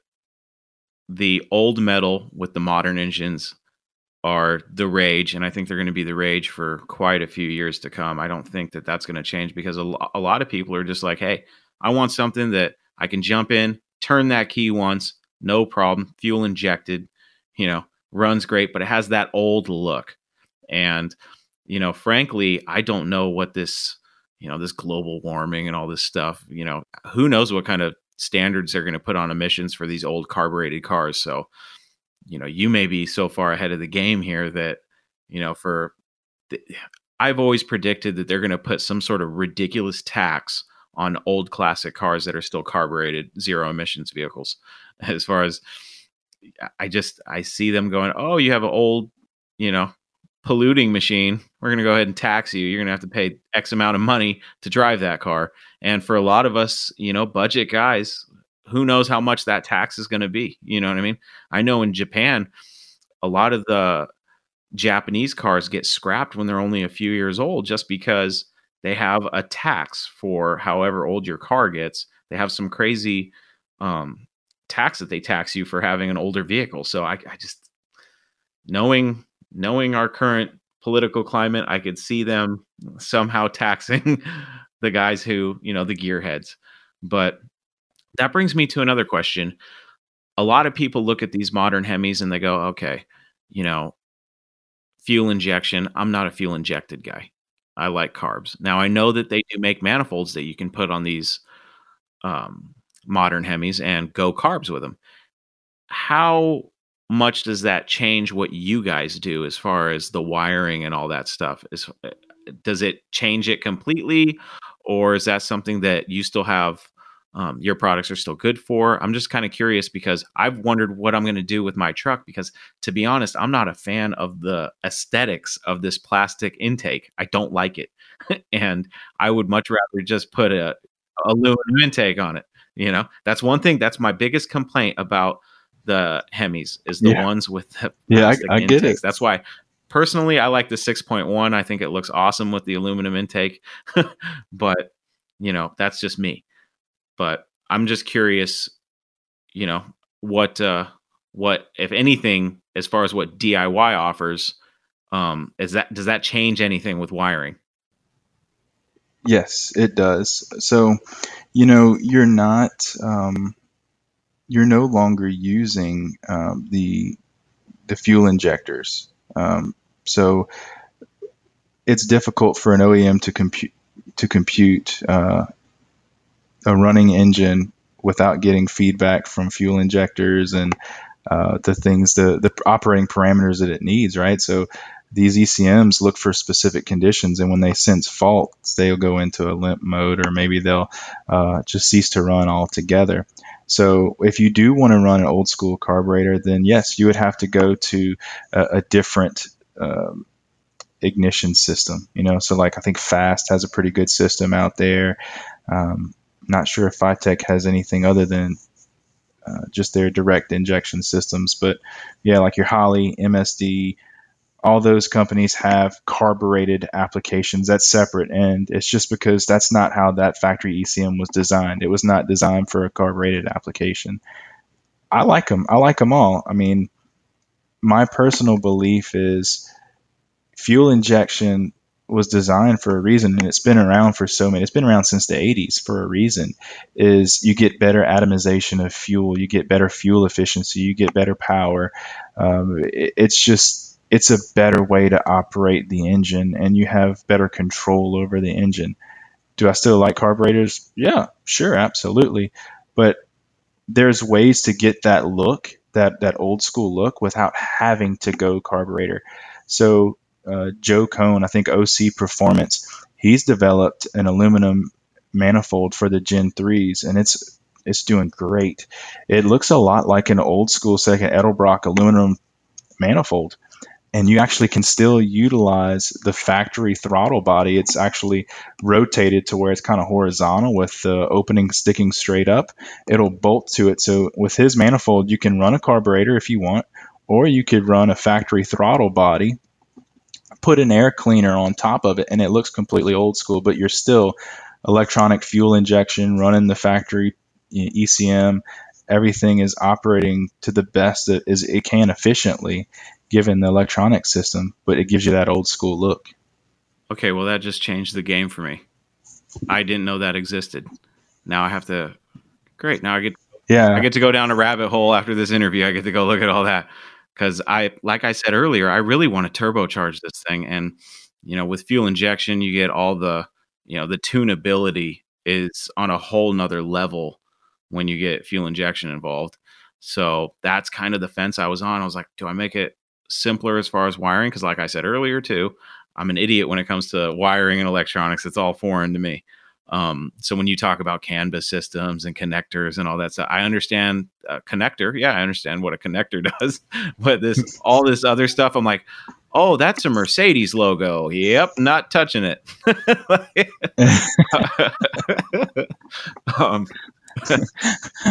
oh no, it's got the voodoo. Yeah. I don't know how to read this. But I think that in the long run, with DIY Hemi's help, I should be able to keep the fuel injection. And I guess I'll, now that I know I can make it look better, because like I said, it's just that plastic. I don't know. There's something about the plastic of the new cars that really kind of turns me off. But, we'll find a way around it. I'm sure that's one thing that bothers me too, is that with the 06 Hemi that I have, I've noticed that until what you're saying, I got to go check out this other manifold, but all the ones that I've been seeing from, Holley and whatnot, they're all for the newer Hemis and not necessarily the one that I have, which frustrated me a little bit because I was like, God, some of those manifolds look really nice. And I'm looking at the years and I'm like, 09 plus, or whatever. So that's kind of frustrating, but I'm hoping that the aftermarket support for all the Hemis gets better in the next few years. We'll see. Yeah. I always check Joe out. He actually may be a good guest for you in the future. He just really is a down to earth guy. He developed this intake manifold himself and he's had phenomenal results. He races it. He attends a lot of the Mopar events. Really good guy. You talk to him and he's knowledgeable. He's very friendly and he has a great product and I couldn't recommend him anymore. Awesome. Yeah, I will definitely reach out to him. Is there anything else you want to talk about as far as DIY Hemi? Anything else that you want everybody listening to know about the company? No. Yeah, I guess if you want to get in touch with us, just please be patient. We answer our emails as much as possible. But we're going to have some opportunities to actually have some face-to-face, some seat time. We will be at Chrysler's at Carlisle in, is it July? The week of the 9th through the 11th, I believe. We'll be up there involved with the seminar for Gen 3 Hemi swap. So we'll be there. I think Joe will be there and a couple other professionals in the industry. If you want to just pull up a seat and have face-to-face, ask any question, no bars, that would be the place to go. So go out to Chrysler's at Carlisle, check us out there. After that, I think the next thing we have on the calendar is Mopars at the Coast down at the famous Cruising the Coast block party. So the Cruising the Coast week-long car show that takes place on the Mississippi Gulf Coast. We'll be down there for that Mopar event with some samples of our products, wiring harnesses on display, free tech help. If you're having some issues with your Hemi swap, come on down. We'll help you out. Awesome, man. Yeah, there's so many shows out there. I've got a bucket list that's so big. Like Chrysler's at Carlisle, you think that a guy who has a podcast about Mopars, that would be like his go-to, and I would have already gone there for 10 years in a row, but I have not yet been to Chrysler's at Carlisle, and that's on my bucket list. It's one of the top on my bucket list. So that's actually a really cool. I didn't know that you were going to be there for that event. So that's really cool. So anybody that's going to Chrysler's at Carlisle, you owe it to yourself to go check out DIY Hemi and all those guys talking about Hemi swap stuff. That's very cool. Awesome, man. Well, let's stray away from DIY Hemi for a minute. Not that it's not cool. DIY Hemi's awesome. But I do like, as you know, with this show, I talk a lot about prices of Mopars, especially the classics and the project cars. I always like to see what people's opinions are on the current Mopar marketplace. So how do you see the current marketplace? Do you think these prices are out of hand? And what direction do you see this market headed? Are we on an upturn and the prices are just going to keep skyrocketing, or are we going to get some sort of a break sometime soon so that some of us, like myself, can get into these E-bodies and V-bodies? What do you think? I think it's a great question.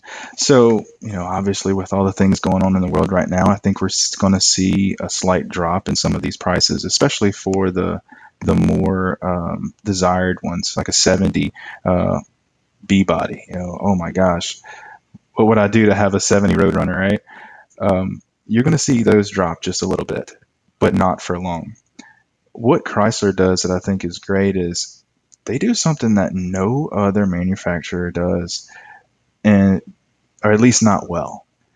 They drive the passion. I mean, the Demon. Hello. We got the Scat Packs. We got the 392 basically crammed in everything under the sun. You have the rumors of the Hellcat truck coming out. And, there's so many other manufacturers out there, foreign and domestic, that just play it safe. You don't see the high impact colors out there that Chrysler does. You don't see the focus on the youth, and that's a key component to the market of all Mopars in general. You go approach maybe a millennial, or I think what's it, Gen Z, the generation after millennial. You have to forgive me, I don't really know, but you go to these kids that are like in their teens and maybe early 20s, and you ask them, hey, you know what a Superbird is? And a lot of them may not be able to tell you, but they can tell you what a Demon is. They can tell you what a Shaker Challenger is, and that opens the floor for so much more education in the back history of what it is. So, the discussion is they're at a car show and they have a Shaker Challenger, and an older guy, maybe someone our age or a little bit older, comes up and says, "Yeah, I used to have a '70 Challenger with a bubble shaker on it." And then it kicks off the discussion. Wow, I never knew those things existed. So by keeping today's youth engaged, what it's going to do is it's going to continue to foster that relationship and help preserve the value of these older cars, the ones that a lot of us really enjoy. Will they kind of maybe plateau for a while? I think so. But at least they're not going to hit rock bottom. At least is the way I see it. They're not going to hit rock bottom where you can, buy a A12 car for $1,500 and a stick of bubble gum. I don't think that's ever going to happen. But it's the youth. It's all about the youth. You keep them engaged. The red-blooded young Americans out there buying those cars, and I think you always have that tied relationship. Awesome. You actually answered the next question I was going to ask, which was, what are your thoughts on modern Mopars? So I won't ask that one now. I want one. I know that. Yeah, man, me too. I keep battling myself every day because, like I said, I'm a fan of those 6.1s, and they're older, but I've driven that 6.4, there's something about that 6.4 that is just monstrous. I don't know. I drove a 392 and that thing was it was an animal. I was like, I don't need this car. This is going to get me in some serious trouble. Like anything with a little power is going to get me in trouble. But that thing, it was, my wife and I took one out, and because my buddy used to be the sales manager at a Dodge dealership. So our little joke is I'll go into his little office and I'll go, "Hey, what do you got that's fast?" And he'll just reach on the keyboard and throw me something. So he threw me the keys to this 392, and my wife and I go out there and we get in it, and I look at her and I was like, "You've never actually ridden with me in a performance car." She's like, "No." And so I'm thinking, big shot. I'm like, "All right, I'm gonna show you how I can drive." Yeah. Right. So I had never really played with paddle shifters in one of those cars before. So the on-ramp to the freeway, it's like a really sharp right-hand corner and then a straightaway to the freeway. So I'm thinking to myself, I'm coming up on the corner and I'm like, "Oh, just paddle shift this sucker down and just let her rip, dude." Man, I about had a heart attack, dude. I thought it was on ice. That thing, because of course, when I got in it, I'm like, all right, sport mode on. Let's turn this traction control. That's a sissy button. We're going to turn that one off. And we're just going to see what the thing can do. Oh, man, I played it off really cool, but my butt was so puckered. Oh, my God. I was probably up off the seat. I was so puckered. I was like, oh, God. I'm trying to play it cool, and this thing's coming out. And I could just see my wife hanging on for dear life. And then once I got it under control and had it straight and realized I wasn't getting us killed, man, I put my foot in that thing, and it just and the power of those things is just, it scares me to think that anybody with a big enough wallet or good enough credit can go buy a Hellcat or God forbid, Hellcat Red Eye or a Demon, for God's sakes. Anybody with money can go get one of those and have no idea what they're doing. And oh no, that's a scary thought for me. You know what I mean? That is scary. But I will tell you this, I would definitely try it. Oh yeah. I survived one once. I already survived one once. I may not take the sissy button off right away. I may just feel it out. But the red key's definitely going in that sucker, I'll tell you that. But yeah, so modern Mopars for me, yes, but I would never feel comfortable only owning modern Mopars. And to be honest, I don't think I'd ever be comfortable not having a Mopar project car. I could finish both of my cars in the garage, have a modern Mopar, and I'm still going to be on Craigslist late into the night trying to figure out that next car that I want to buy. It's a sickness, it's a disease, but this show and companies like DIY Hemi keep that sickness at bay. So thankfully, those resources are out there for people like us. But before we get into one of my favorite segments of Direct Connections, which is the six pack, I have to ask you, do you have any advice for the listeners that is Mopar related, possibly even any advice for swapping a modern Hemi into a classic Mopar? Any piece of Mopar related advice that you can think of to give the listeners? Go ahead. I would say, bar none, do it. You will not regret it. And the number one thing that I really hear from persons on the edge is they think it's complicated. The number two thing that I hear for people that are teetering on the decision is, I don't want to affect the value of my classic Mopar, or I don't want to affect the value of my vehicle. And nothing could be further from the truth. These engines are so direct bolt in that you could go back to original numbers matching, all, whatever you want to the nth degree, you could put it back to original and not hurt your vehicle whatsoever. It's a bolt-in application. So, for example, I get a lot of flack, right? We have a real J-code AAR with a Gen 3 in it, and people's like, oh, it needs a 6-barrel. I get it. I agree. Like, it's got heritage there, but in a weekend we can change it. And there's not one piece of sheet metal on this car that's been altered or impacted to where it can't go back to all original. So if you're on the fence for originality's sake, don't be. You're able to enjoy your car maybe while you rebuild that original engine and set it on the stand to the side. Don't be intimidated by it. It's very easy. The wiring it's simple, and we can help you get there, to get over that worry or that concern that it's too cumbersome and it's too difficult to do. Don't hold back. If you're thinking about doing it, then obviously you have some bit of your heart that wants the benefit that comes out of a Gen 3 Hemi. Just go with it. If you absolutely hate it for some reason, you just can't stand it, you can go back to stock very, very easily. So it's just like a no-lose situation. It's like, hey, I'm going to give you all this money. Just hold it. You could spend it if you want, but if you don't like it, you could give it back to me. It's kind of the same thing, It's like, just try it. It won't hurt you, And I think most people, when they actually just take the dive, they're just like, oh my God, why didn't I do this sooner? Yeah, that's awesome, because I never even thought about the reversibility factor. If I decided, oh, hey, maybe I took away from the value. I mean, let's just say I have a 68 Charger RT and I put a modern Hemi in it, and I'm like, oh, I still have the original numbers matching engine, and I just decided that I don't like this car anymore. I want a CUDA instead, and I want to get as much money as I can, and I'll probably get more money if I return it back to stock. You can still do that. Mm-hmm. So it's not irreversible. You're not altering the car permanently. That's really cool. I never really thought of that aspect of it. Excuse me. That's God. Great answer. Love it. Let me ask you this before we get into the six pack. I just thought about this. It just hit me. Is your CUDA the only AAR that has a modern Hemi swap in it? Do you know of any others? I do not. I know of some clones that have the Gen 3 in it, but I don't know of any true AARs out there. I guess I'm a glutton for punishment. I don't know. You got to have tough skin sometimes to do stuff like that. Send all your hate mail to Blake at.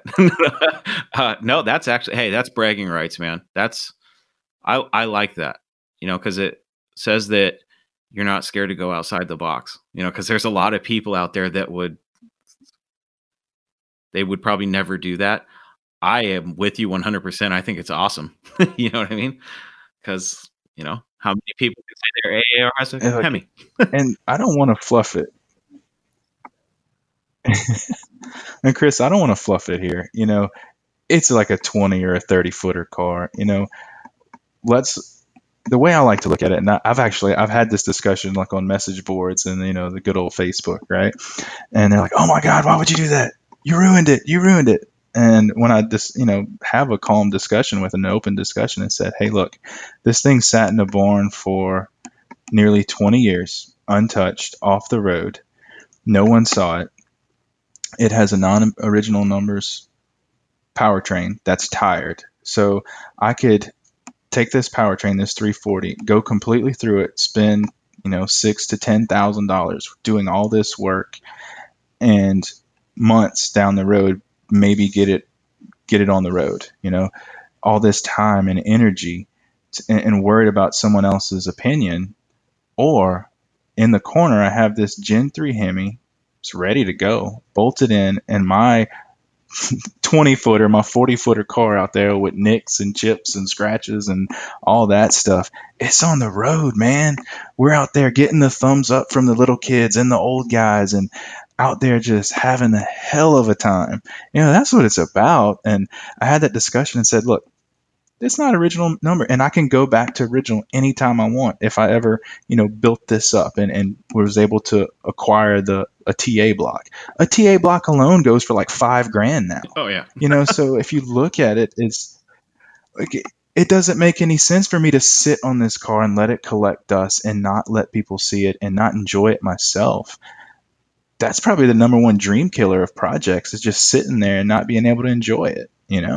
So it just doesn't make sense to me anyway. In my opinion, is get it out there, use it, love it, fall in love with the car. Let people fall in love with your passion of Mopars and spread that love out there, And then by all means, if you want to go numbers matching, do it down the road if you can. Absolutely. I agree 100%. And, I've tried to convey this on the podcast as much as I can and every chance I get. And that's that I'm almost more of a fan. Actually, I would go out on a limb and say that I am more of a fan of cars like yours, the 20 footers, than the car that I know, Richie Rich pulled out a wallet and paid, $100,000 to have his car completely redone. Are those cars awesome and cool? Yes. I love all Mopars. But there's something about a car that I always look at it like the car was given a second chance. You know what I mean? You got that car back on the road and said, you know what? I'm not going to sit on this car for 10 years and wait on body work and stuff. And I like cars built as found. I don't know why. I've told my wife this before, and I was like, I don't know what it is. Maybe I'm messed up in the head, but I still would rather see, like at a stoplight, if I'm at a stoplight and there's a ratty Mopar, it doesn't matter what it is, and a brand new Challenger, Hellcat, Demon, whatever, nice Scat Pack wide body, something like that. My eyes are always going to, cool, it's going to go right to the ratty Mopar. And they don't even have to be ratty. I think that term is thrown around too much. These cars are old. You know what I mean? That car may not be ratty. It may just be lightly used. I like a quality used car. You know what I mean? So, I don't know. Ran when parked. Yeah. Yeah. Needs little. I need to make it down to where you're at. I want to see this car in person someday. I don't know when that'll be, but I got to see the car in person. It just sounds too cool. Well, we're hoping to get it out there. I will be bringing it to Carlisle. Moparty, I'm not sure yet. I would like to talk with Holly and see if they'd have us. I don't want to cause any issues. I don't want to go up to Holly and they're working on their thing and sees me as stepping in there, oh, I'm better. No, it's a community, man. So if they'll have me, I would love to go up there. And the car is a driver in every sense. So it actually, I don't know. Let me look left and right here and make sure nobody's out to jump out the bushes.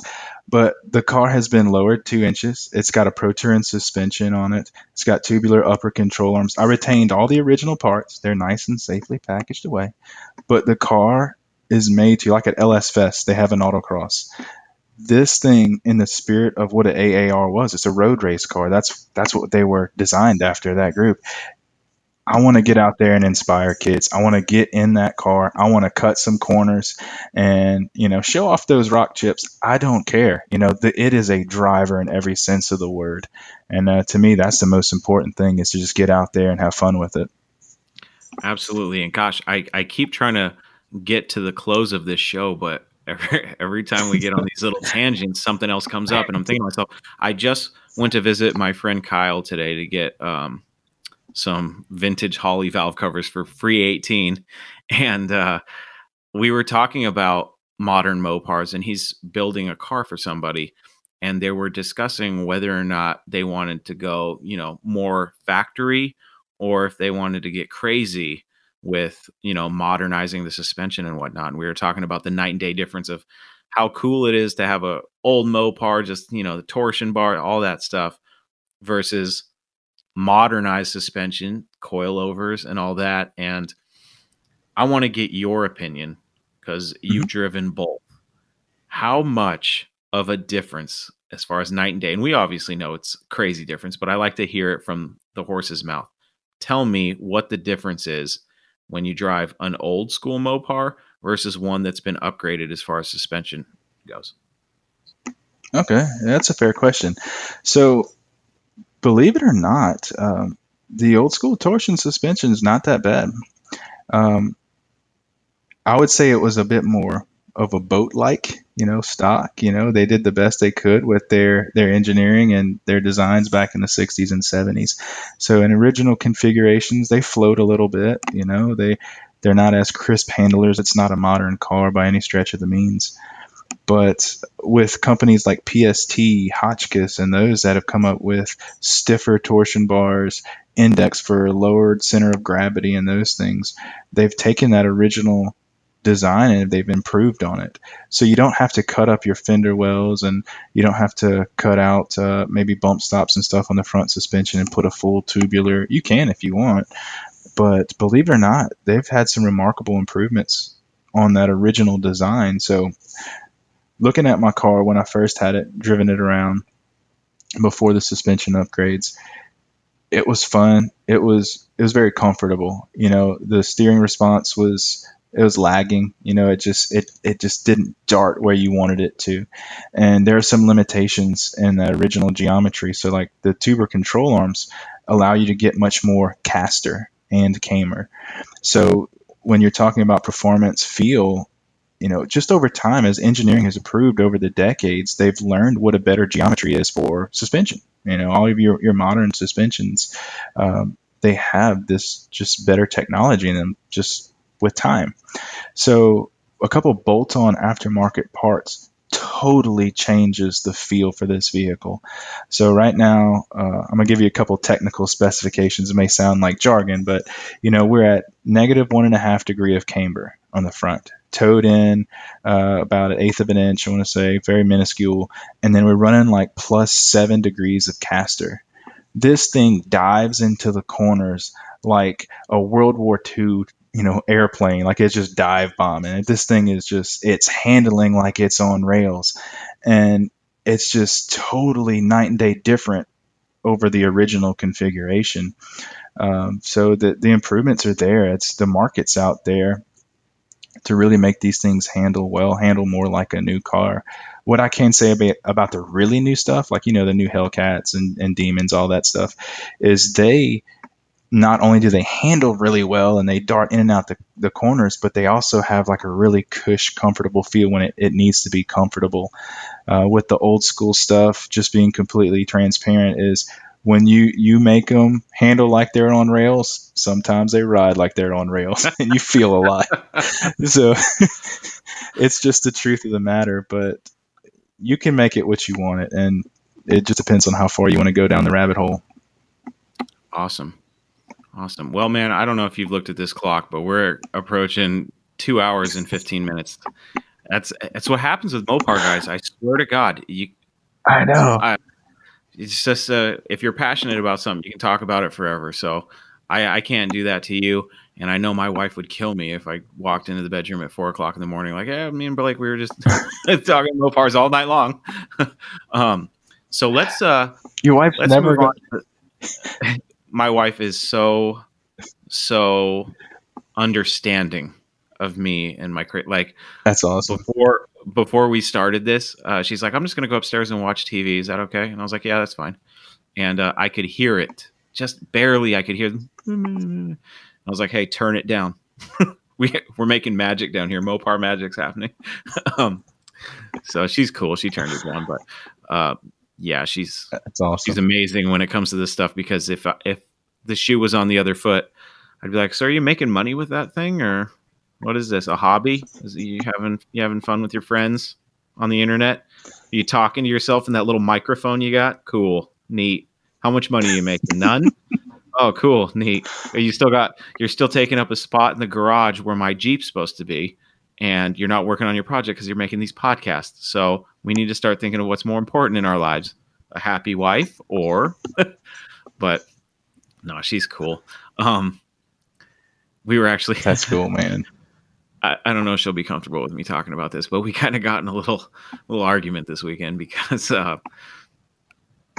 I want a new Challenger, and she's on board. She wants a new Challenger too. And the thing was always, well, I want to be able to drive it too every once in a while. And of course, knowing that, she's part of the decision making, I can't say, well, you ain't driving the Challenger, you out of your mind.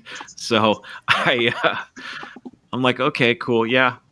And I've always been pushing because she doesn't know how to drive a stick. And that's partially my fault.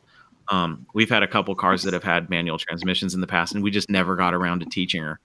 And so every time I see a 6-speed Challenger, I'm like, oh, this one would be cool. And she's like, oh yeah. I was like, 6-speed though, so sorry.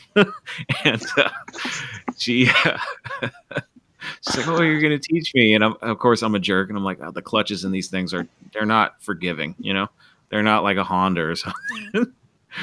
But I won't get into too many details, but I found I've had this idea about a modern Challenger, and I kind of strayed away from wanting to get a new Scat Pack because I felt like it would be bad to butcher a new car with what I want to do to it. So I told her what I want to do. I said, what do you think about something like this? And she's like, oh, that's really cool. And she goes, but I wouldn't drive it. And I'm like, all right, well, sorry that you won't drive it, but that's what's happening. So she got mad at me, and she's like, well, I thought that was going to be our car. We were going to go pick it out together and pick the color and whatnot. And I'm like, I don't think we've ever been on the same page here, and I was like, look, I'm going to do this to this Challenger, and if you want one, we can get another one. So in my head, I'm like, maybe this will be my way in to get two, but I don't know. I'm insane. I hope she's not hearing me right now and just waiting. She's hearing this right now, and she's waiting for me up in the bedroom, and I'm going to get scolded when I go up there. Love you. She is never going to let you hang out with me again.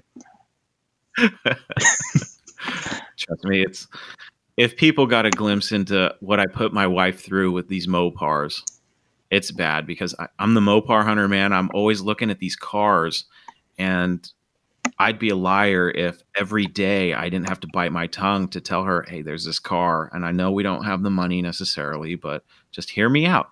It's a good deal, and we can always turn around and sell it, even though I know that there's no way in hell I'm selling it.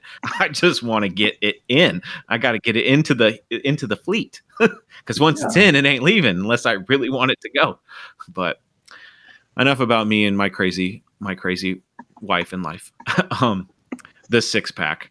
Blake, I like to close out this show with a little segment I call the 6-pack, and it's a speed round of 6 questions that are Mopar related. They're this or that questions that kind of give listeners a little glimpse into you as a Mopar guy, what your tastes are. Mm-hmm. So if you're ready, Blake, we'll go ahead and start the 6-pack. Nothing hard, pretty easy. And you can also decide if you want to go in depth with your answer, or maybe you don't like either of those choices and you have a better choice. All right? Sounds good. All right, let's go.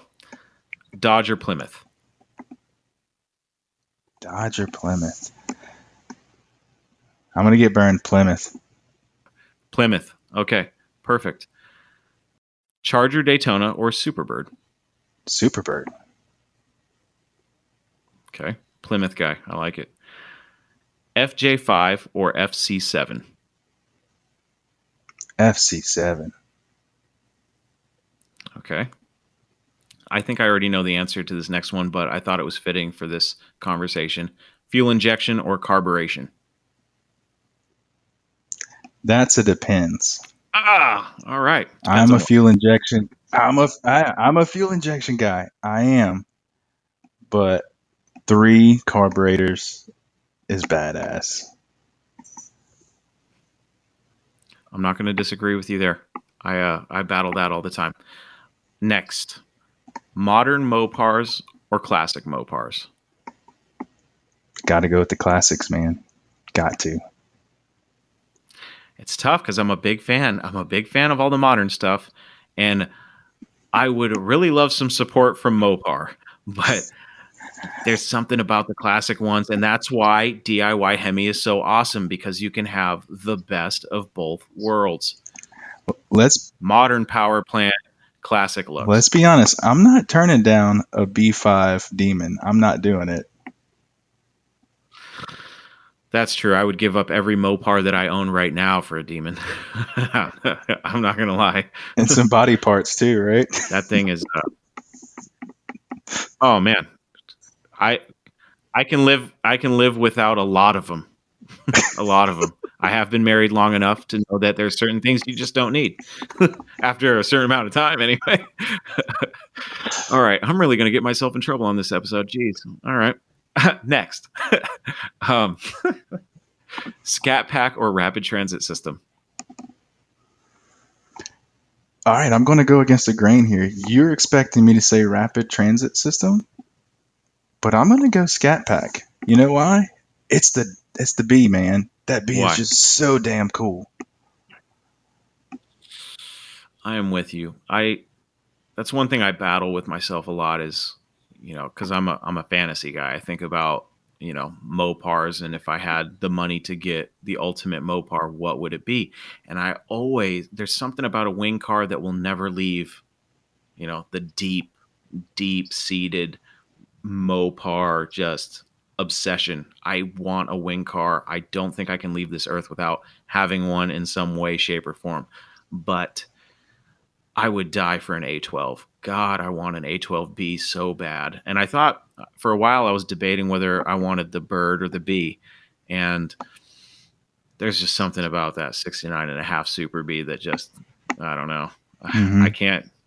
I have to have one of those. And if it ever came down to a situation where I had the money and there was a B, an A12B, and a wing car, doesn't matter if it's a Superbird or a Daytona, and they were both the same price, I don't know if I would have to flip a coin. I don't know if I could actually make the decision. And I know when I see what that coin is flipped at, I'd probably be like, all right, well,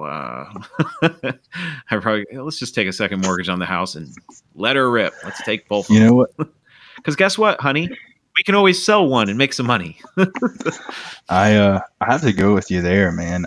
I love the wing cars, but there's something about an A12 that just screams cool. That thing is so badass. Yeah, man, factory race cars, there's just something about them. And when I think back to, the muscle car era, people that are not Mopar people that I talk to, because a lot of my friends are not, like on a personal level, like the friends I've known for years are not Mopar people. And I know they think that I have some sort of level of crazy inside me, but I keep trying to express to them, do you know how cool Mopars are compared to Chevys and Fords? They just did everything better. Look at the advertisement alone. The advertisements alone are better. The colors are better. And they've always been, and one thing I can appreciate about FCA these days is that, like you were saying earlier, they are really in tune with that, just like they were in the 60s and 70s, that enthusiast market, the young crowd, the performance junkies. They're all about it. And I love it because I never got to experience the original muscle car era. Mm-hmm. So to at least get a taste of that old stuff, but have a whole new modern muscle car era is just something. It's insane. And I'm glad that I at least get to say that I, took part in one of them, one of the muscle car eras. You know what I mean? Yeah, for sure. Yeah, I think they're doing a great job with it. I really do. It's exciting. I mean, I hate to say it, but you drive down the road and, Camaro passes. You're like, okay, yeah, Camaro, yeah. A Mustang, yeah, okay. And it's like, then a wide body Challenger passes by or Charger, and you're like neck breaking. Right? You're like, oh, what the hell was that? Yeah. It's tough, man. Let me ask you this. We're going to close it out after this question. I think this is a good one to end on since you're an e-body guy. What do you think about a new CUDA? If FCA was going to bring back a CUDA, what would you want to see in a CUDA? I'm for it. Absolutely for it. What would I like to see in it? I would like to see it stay kind of true to its roots. It was a people's car, man. It was a fun car. I would like to see it, front engine, rear wheel drive. I would like to. I don't think it would be received that well by the Mopar crowd if they kind of took like a C8 Corvette approach, like mid-engine, kind of import style, European style. I don't know if that would do really well. And I'm a fan of retro. I think the Challenger looks great they have now, so if they had some retro throwbacks to previous generations of the CUDA, man, do it. Bring it back. I'm all on board for it. Yeah, I agree 100%. And I never really thought of it, but I think I would accept a mid-engine car if they said, hey, look, we're never bringing back the Viper. The Viper is dead. We just need a cool name. Then I would go, okay, I'll give you that.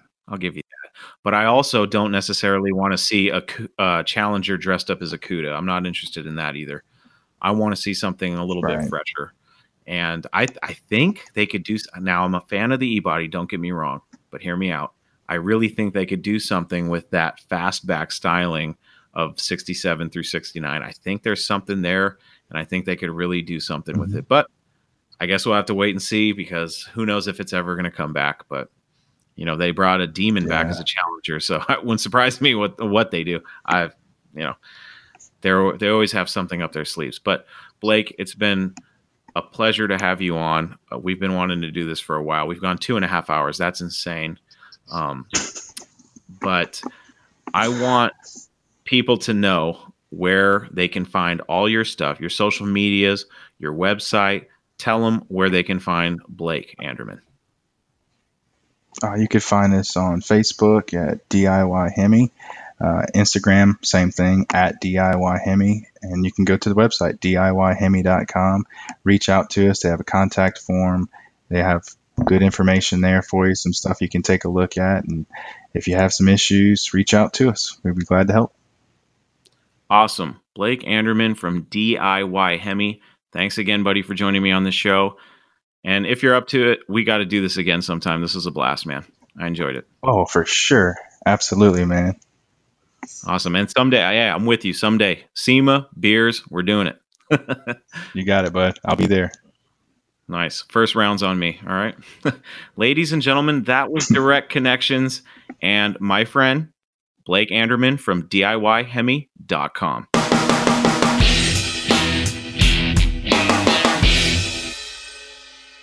There you have it, my friends. Another episode of Direct Connections is in the books. Thanks for joining Blake and I on the show. We had an absolute blast. Remember to visit DIYHemi.com and show Blake some support. He's a great guy, great business, and I see nothing but success for him as time goes on. I hope you enjoyed the show today. I know I sure did, even if we had some technical issues with the audio. That's technology for you, but we worked through it and we made it happen because the show must go on. Even a little technical snafu isn't going to stop the mission to Hemi swap the world. That's not just a clever hashtag, folks. It's a movement. For more information about this podcast or to listen and subscribe to the show, please visit TalkingMopars.com. And don't forget that you can send me your stories, questions, comments, complaints, suggestions, and everything else on your Mopar-addicted mind to Chris at TalkingMopars.com, or leave me a voice message on my voicemail box at 209-28-MOPAR to hear yourself on the show. Also, I am late in launching the Talking Mopars merchandise store, but it is live now. So check the show description for the link. It will also be up on the website. Just click on the store tab to take you to the goods. We have a couple designs up with more on the way, including limited edition shirts that will be really cool but only available for a limited time. So be sure to snatch them up when you see me post about them or when you hear me talk about them on the show. You can purchase cool things like t-shirts, hoodies, and more in the store. We'll have stuff for guys, gals, and even the little Mopar hunters too. So if you want to help support the show and get some cool stuff at the same time, follow the link in the show notes or just jump on over to TalkingMopars.com. That's it, folks. Until we talk again, I am your host, Chris Albrecht, and that was Talking Mopars Direct Connections.